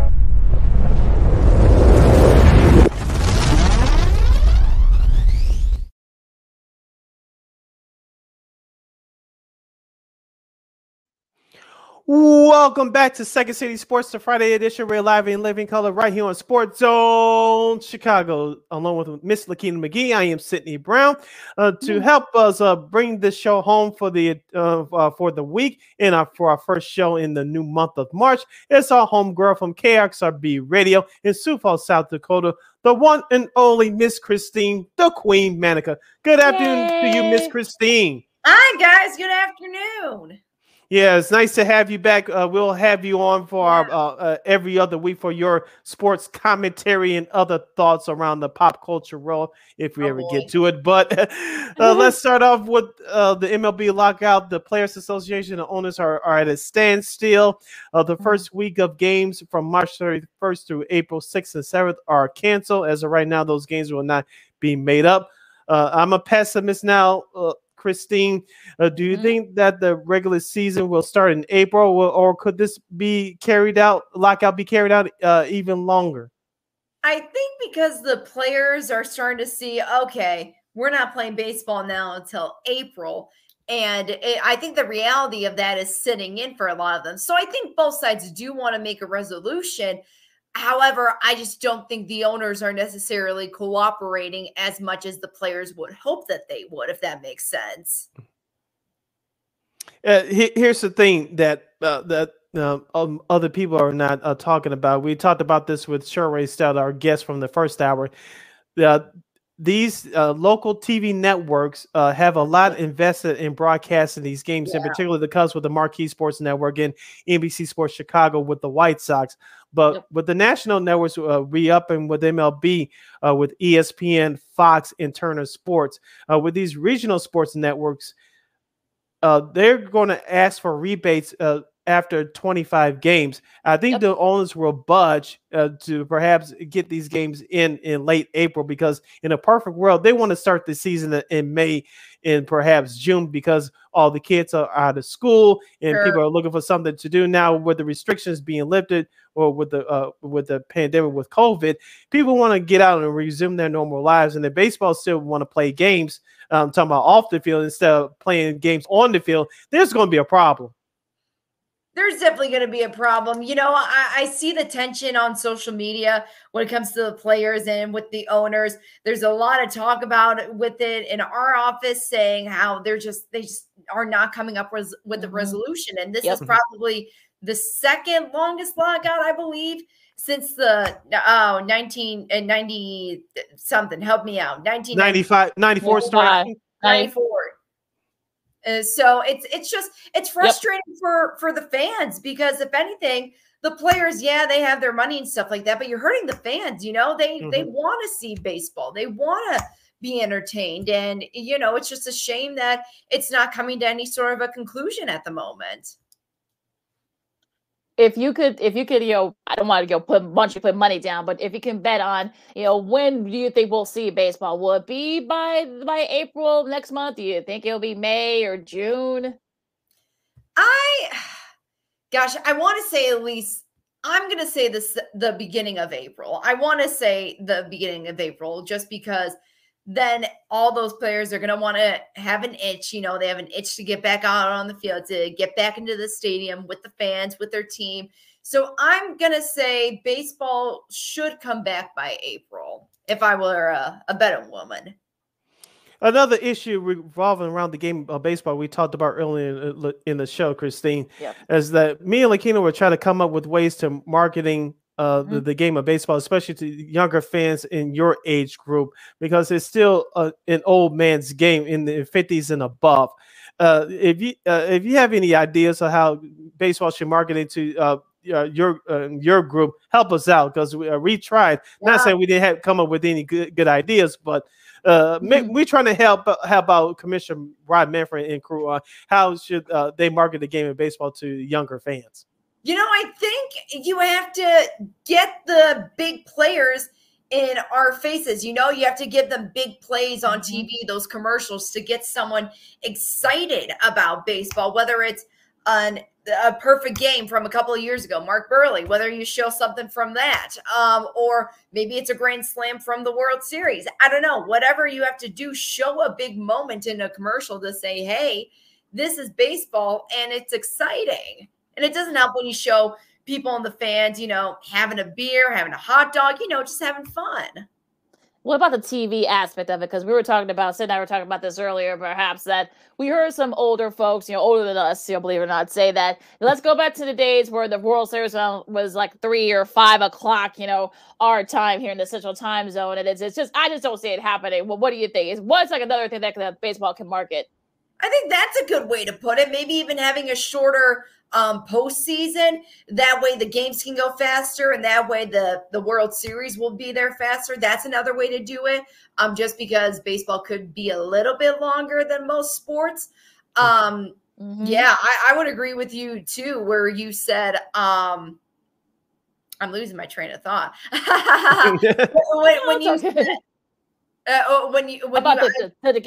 The pitch, that, you know, the first pitch, you know, have it a little earlier than yes, I agree. That's what I was coming up with. I couldn't think of it. It's like, yeah, if the Super Bowl can be at a decent time, why not the World Series? And what about the aspect of social media? Because we know that the NBA and especially on Twitter and Facebook has been taking it off like a rocket over the last a decade or so. And we saw glimpses of it in hockey, especially when the Blackhawks were winning those Stanley Cups. And the NFL, they kind of do it here and there, but baseball is way behind on social media. What would you do in terms of marketing the game to younger fans? Because especially people in your age group, they're on social media the most. You know, I like when the White Sox were winning, you know, when they were going on their run, they did a really good job with their social media. I thought it was active. People were getting excited. They were retweeting fans. They were retweeting photos of the game, some moments and stuff like that. So I think if teams just do that in general, you know, showcase what's going on at the ball game. Maybe it's some sort of a special event and you post it on Twitter and something like that. I know the White Sox, they encourage that all the time when you go into their stadium, saying, hey, tweet hashtag White Sox to get on the big screen, or just, you know, something like that. So just if baseball does more initiatives like that, saying, hey, you retweet this and you can go see the game and whatnot, then yeah, like I definitely think more engagement on social media would be beneficial for, you know, people in my age group. Yeah, particularly, you know, with players, you got guys like Eloy who have, you know, this great personality, who's young and who's, you know, charismatic. You know, start promoting those guys. I mean, you got the older guys, you know, like Mike Trout and, you know, Anthony Rizzo and such. You know, people know who they are, but they don't know about guys like, you know, Eloy and some of the other younger players. So I think that's probably what they need to do more of. You know, get people know who like the big stars are. Let's get to the younger guys for like the next generation. That's probably who you probably need to market. Right. Get the up and comers that are going to be the future of baseball. Exactly. Yeah, because as of right now, we talk about Eloy Jimenez, and you talk about the older guys like Trout and Rizzo and Bryce Harper.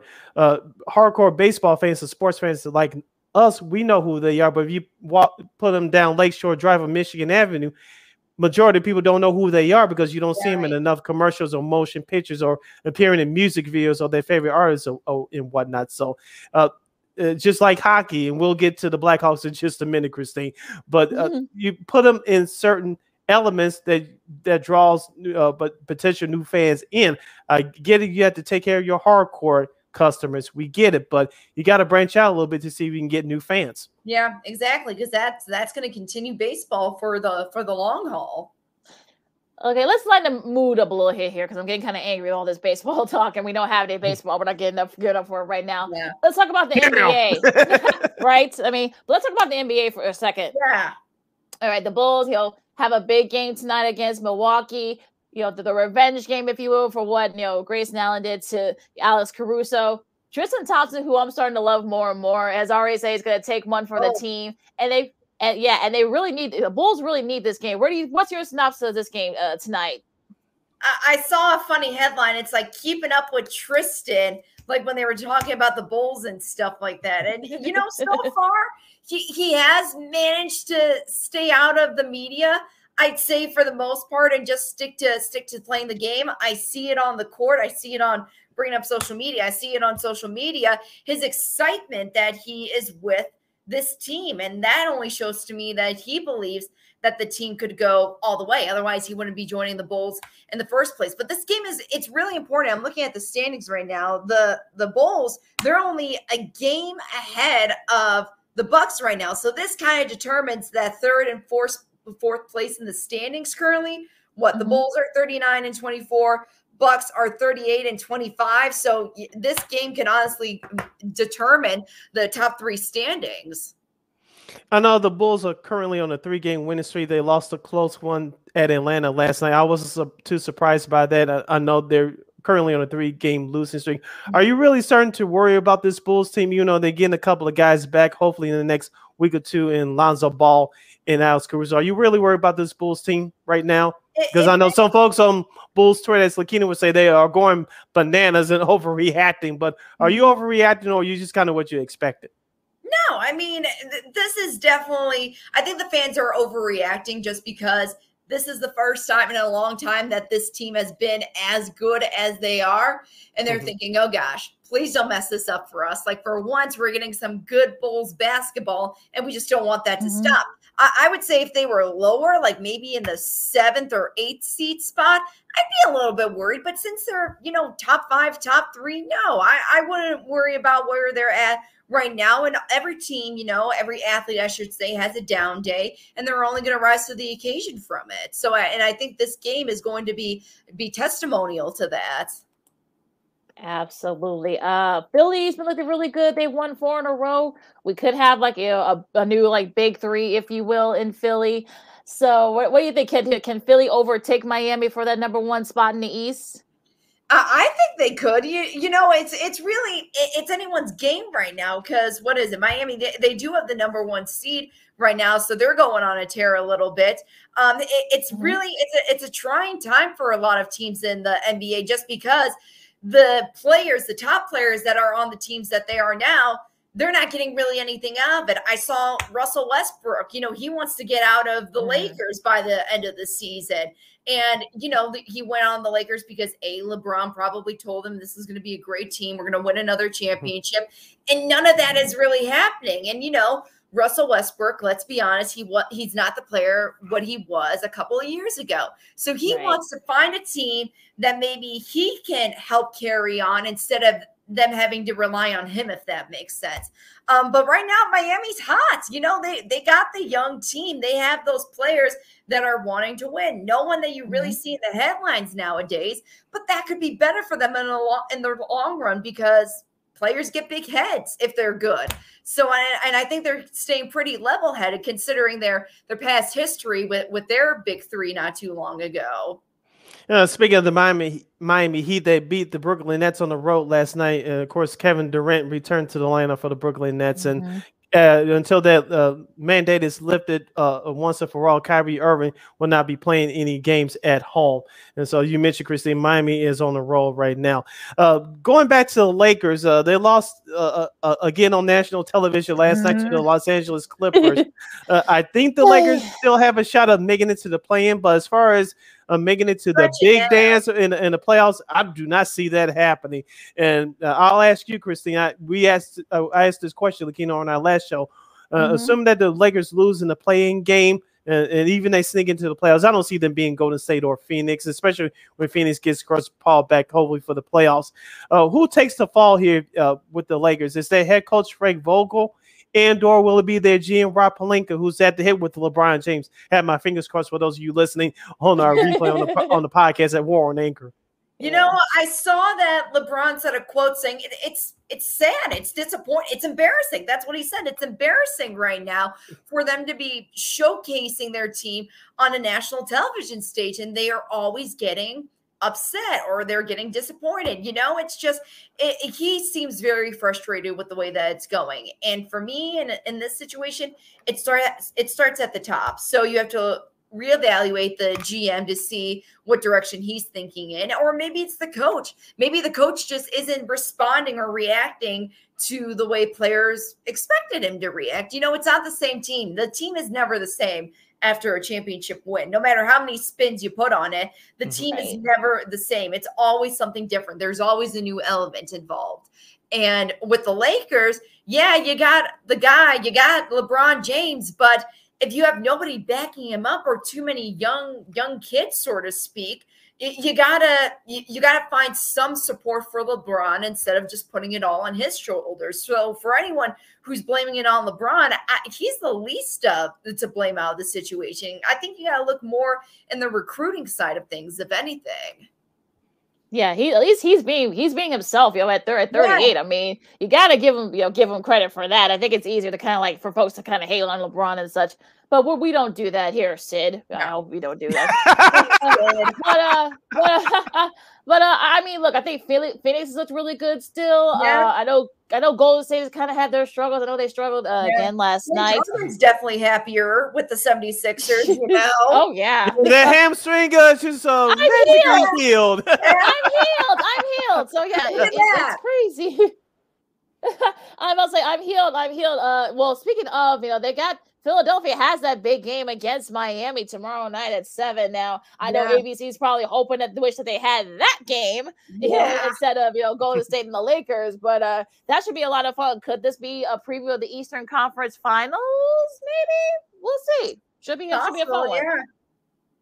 Yep. And let's continue with our schedule real quick before we move on to the Bears. Just a few games of importance in the NBA this weekend. We'll start off with tonight.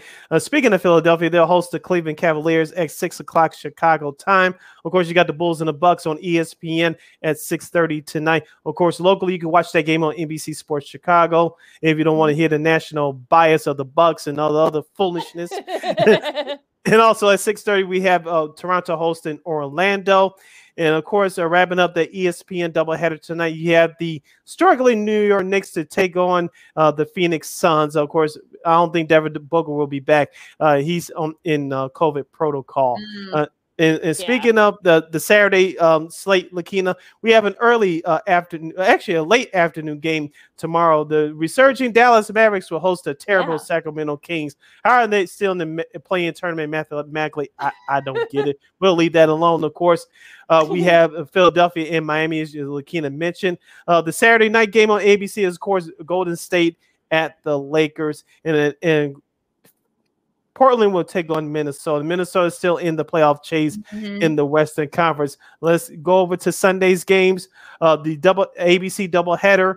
The first game on Sunday will be the Brooklyn Nets at the Boston Celtics. That should be a good one. Followed by rematch of last year's NBA Finals, Phoenix at Milwaukee at 2:30 on Sunday. Should be interesting to see if Devin Booker will be able to be cleared for that game. We'll just have to wait and see there. Toronto and Cleveland, two up-and-coming teams in the East. That's the first game of that ESPN doubleheader. And New York continues their West Coast road trip in that second half of that doubleheader against the Clippers at 9 o'clock. So that should be interesting one there as well. So the Clippers are playing well because we saw what they did last night to Lakers. To Tyronn Lue, I'll give them credit for what they did last year. The Clippers finally giving on the hump and going to the Western Conference Finals before Kawhi Leonard suffered a torn ACL last year. Of course, they've been playing most of this year without Paul George. Could he return? We don't know. Kawhi Leonard perhaps won't play this year, but I'm giving head coach Toronto a whole lot of credit for what the Clippers are doing this year. They certainly look a whole lot better than the Lakers. Oh yeah, I don't think anybody had that early this year. Yeah. All right, and those are your schedule for this weekend in the NBA. Now, okay, so Christine, I've been wanting to ask you about this because it's sort of like some big, media news sort of going around the pike here. Of course, Troy Aikman, although it's not official yet, but all signs are pointing to him perhaps going to ESPN to do their Monday Night Football. The rumors that maybe Greg Olsen will probably get promoted from number 2 spots. Also, too, Sean Payton, his name's being thrown around. Now, Amazon, they're kind of in a pickle now too because they wanted Aikman. They're not going to go. So now they're trying to go to Herbstreit. What do you think about all this, NFL, media carousel? Because it's sort of like a musical chairs kind of thing. What are your thoughts on this? For one, I don't think Troy Aikman or even, Joe Buck, I don't think either of them want to leave Fox because they have the next Super Bowl. So I don't think they want to leave that opportunity behind. So they're not going to go unless, the money talks. I think promoting Greg Olsen, if that's the case, if Troy Aikman does go to ESPN, I think Greg deserves it. Greg is a very charismatic guy on the air. He was also a great player for the Bears back in the day. And, from what I know about him, he seems like an overall great guy. And he's very enthusiastic about the game. So I think that would be a pretty good transition. I think the question is who's going to be able to handle Joe Buck, to tame him. Yeah, remember for you Bears fans, Greg Olsen did a couple of games last year as part of the Fox number 2 team with Kevin Burkhardt. They did the Bears Cleveland game, which was a disaster, of course. And they did the Olsen did the Bears Packers game from Soldier Field. He was only one of a few game announcers that kept his cool while watching that piss poor and bad Nagy offense the last couple of years. He never swore. He never was swear. He was a real gentleman. So I don't know how he did it, but yeah. So So what else do you think? How about maybe Herbie, perhaps maybe going to Amazon to do the Thursday Night Football games? It just with Al Michaels maybe supposedly. So what do you think about all that craziness? I think we can safely say too, for when it comes to the NBC broadcast, that Sunday night broadcast, that's going to be different. I think Chris Collinsworth could be still involved in some way. We all know Michelle Tavoya, she's not coming back. And Al Michaels, Fox News loves her right now. Just saying. And Al Michaels, I think. I hope that he stays with Chris Collinsworth for Sunday Night Football. But again, money talks, and if the money is in that direction, then he's going to go where that is. Heading down the home stretch on Second City Sports, the Friday edition with our girl Christine Manica. I'm Sid. That's Lakina. Real live and in living color, right here on Sports Zone Chicago. Let's get to on the field matters. Christine, of course, NFL has lifted their COVID-19 protocols. Of course, the scouting combine is taking place as we speak from Indianapolis in the Lucas Oil Field Stadium. Of course, the Bears do not have a first-round pick this year. They have a second-round pick, I believe a couple of fourth-round picks, a fifth, and a sixth-round pick. What would you do with that second-round pick, Christine? Would you go offensive lineman, wide receiver, the best player available on the board? Where would you go with that second-round pick? Gosh, that can I say all the above? With all that, sure, let's go pick everybody. I don't know. I can't really read Eberflus or Poles yet. I can't really see where they're leaning towards because you have maybe that's a good thing. Yeah, maybe that's a good thing. So you have Eberflus, who is known to be a defensive guy, but our defense is pretty solid, I'd say, for the most part for the Bears. But then you saw what happened, with the offense this year, and it was painful at some points to watch that. It was painful to see an offensive line kind of crumble like that. I think what it's going to determine is with the current players and what they're willing to do for them. Is there going to be a salary cap? Are they going to let some of those good guys go to replace them with new blood? I don't know. Again, they've kind of left it all up in the air. But if I was in the position, I'd say go for a wide receiver because that seems to be a position where we were struggling with a lot this year. I wouldn't say go for a running back because for whatever reason, Chicago has always had great running backs. So that's not even in their mind. I would hope not anyway. Well, trading some of those, top guys, maybe a Khalil Mack, maybe, dare I say a Darnell Mooney. I know that he and Justin Fields had a nice little rapport. Yeah. Those last few games Robinson was even like, yeah, I'm willing to talk. Like, I want to talk. Right. Yeah. So, we'll see. But if you want to trade, perhaps remember they only have 5 picks right now, so they may have to trade one of those guys to perhaps maybe get a couple of picks back. Maybe, so do you see them? Do you see them doing that? Perhaps. Unfortunately, I do, just because it's the Bears. They're unpredictable. I wouldn't be surprised if they do tell Khalil Mack that this is it, and you're going to go to another team now. It would be a loss defensively, but I think the Bears would find a way to fill that mold, if that makes sense. And as a reminder, the Bears are close to $30 million under the cap heading to the March 16th free agency season.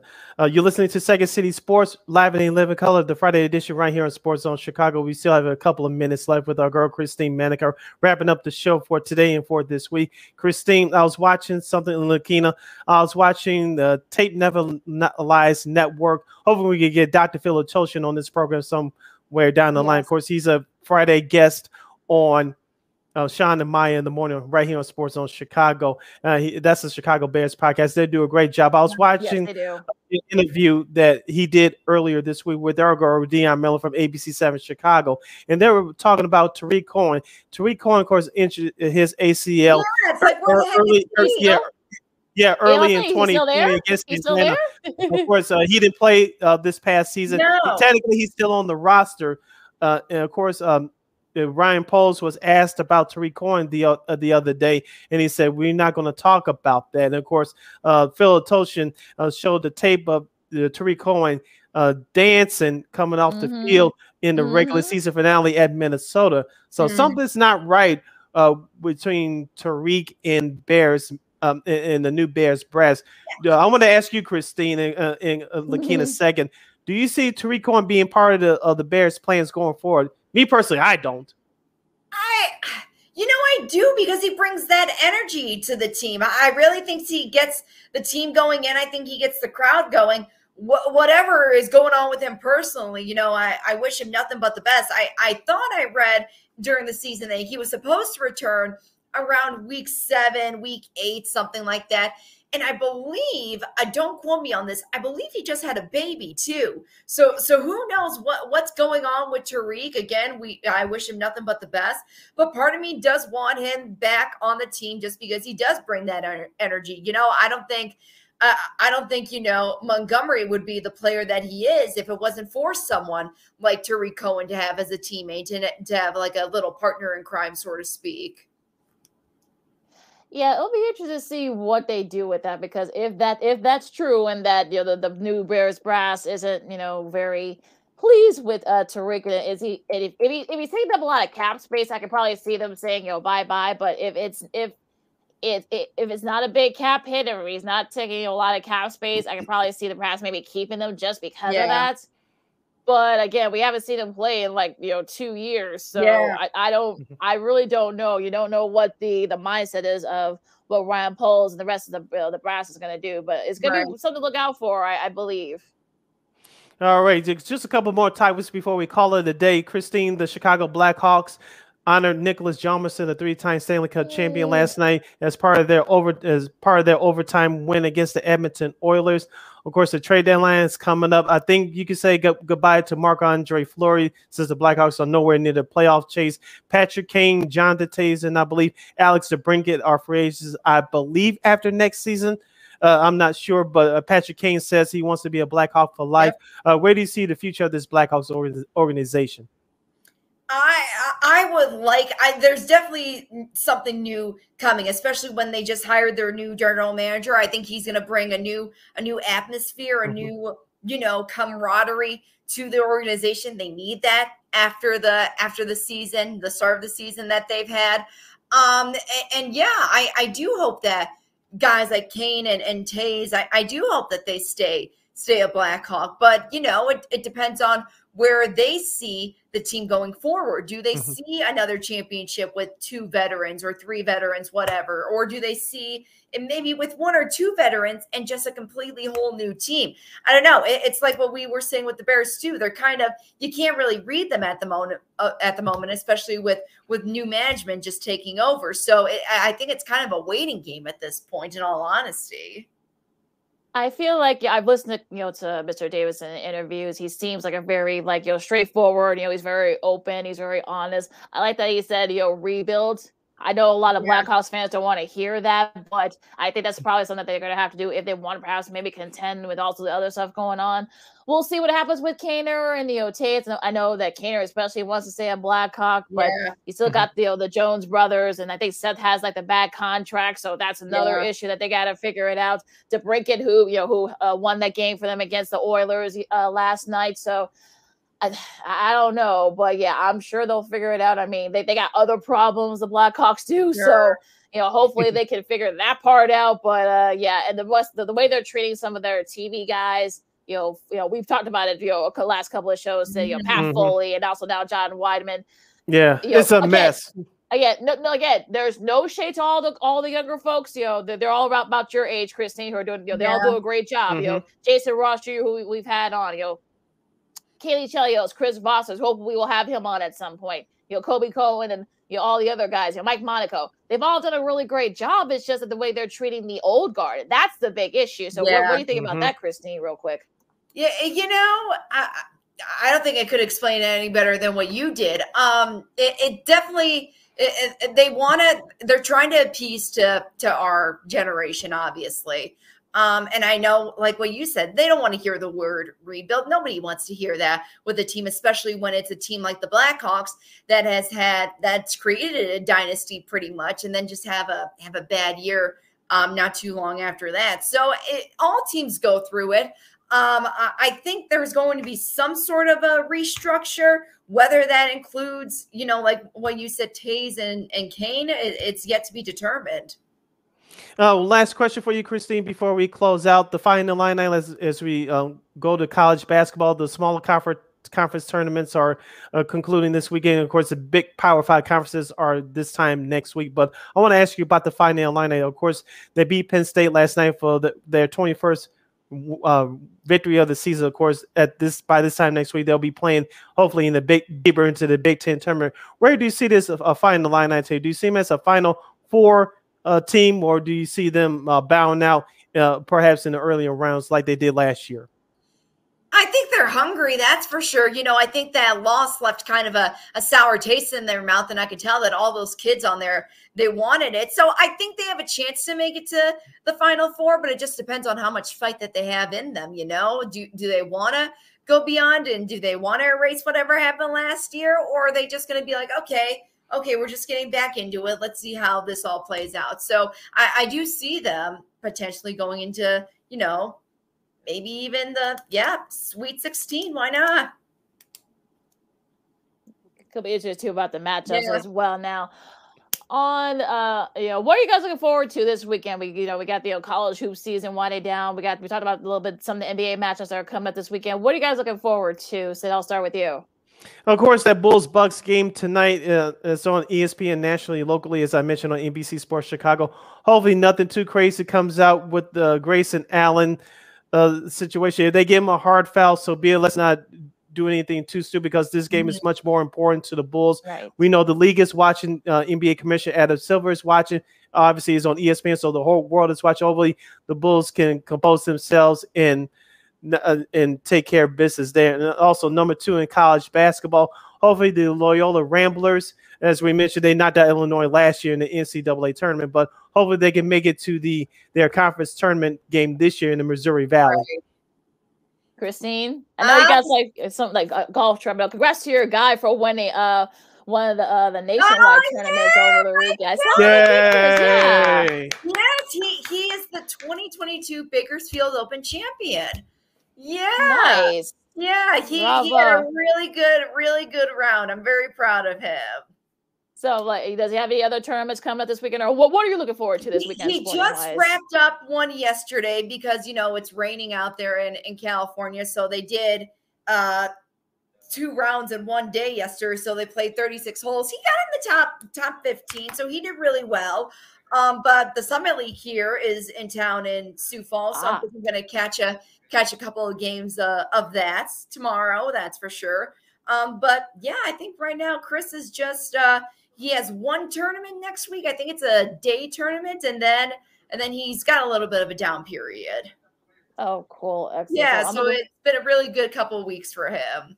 Oh, great! We're telling him, you know, we're cheering for him, and you guys saying that, yeah. Tell him we're gonna be cheering for him, and gonna be just keep on, keep it going. Hopefully, he can do that. Yeah, I'll tell him that. Thank you. No One day he'll probably be playing in the Masters. You never know, since the Masters coming up early next month.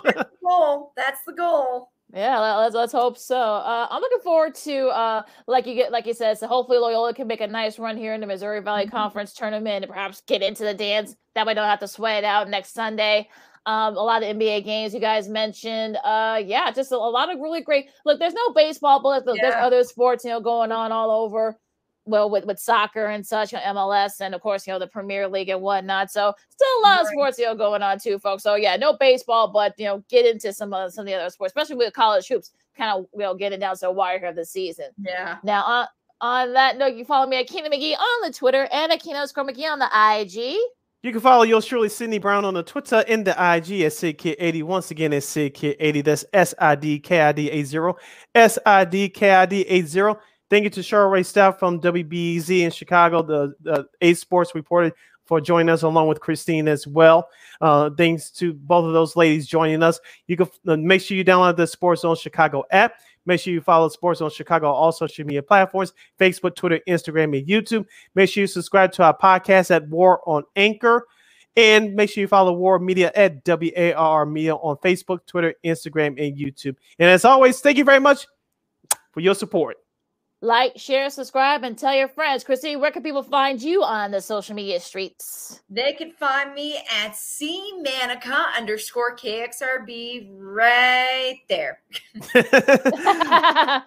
Keep it simple. Nothing simpler than that. Yes. Make sure you listen to Sports Zone and watch and listen to Sports Zone.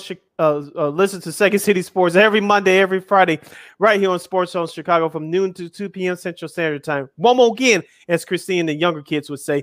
Make sure you catch Second City Sports every Monday, every Friday from noon to 2 p.m. Central Standard Time, right here on Sports Zone Chicago. Lakina, take us home. I know it's a little warmer out there all over the country. I know it's going to be like in the 60s in some it's parts like of the a heat area. wave. Oh, no, okay. here tomorrow. Wow, it's gonna be raining here. Oh, that's okay. It'll get look. Like I said, you'll probably get the warm up whenever we're getting here. Yeah, well, you'll probably get the warm up here next week over there for sure. So for Sid and Christine, I'm Lakia. This has been Second City Sports on Sports Zone Chicago. And look, if you're not getting vaccinated, wash your hands and just be good to each other. And we'll see you Monday. And enjoy the sports. Go Bulls! Holla!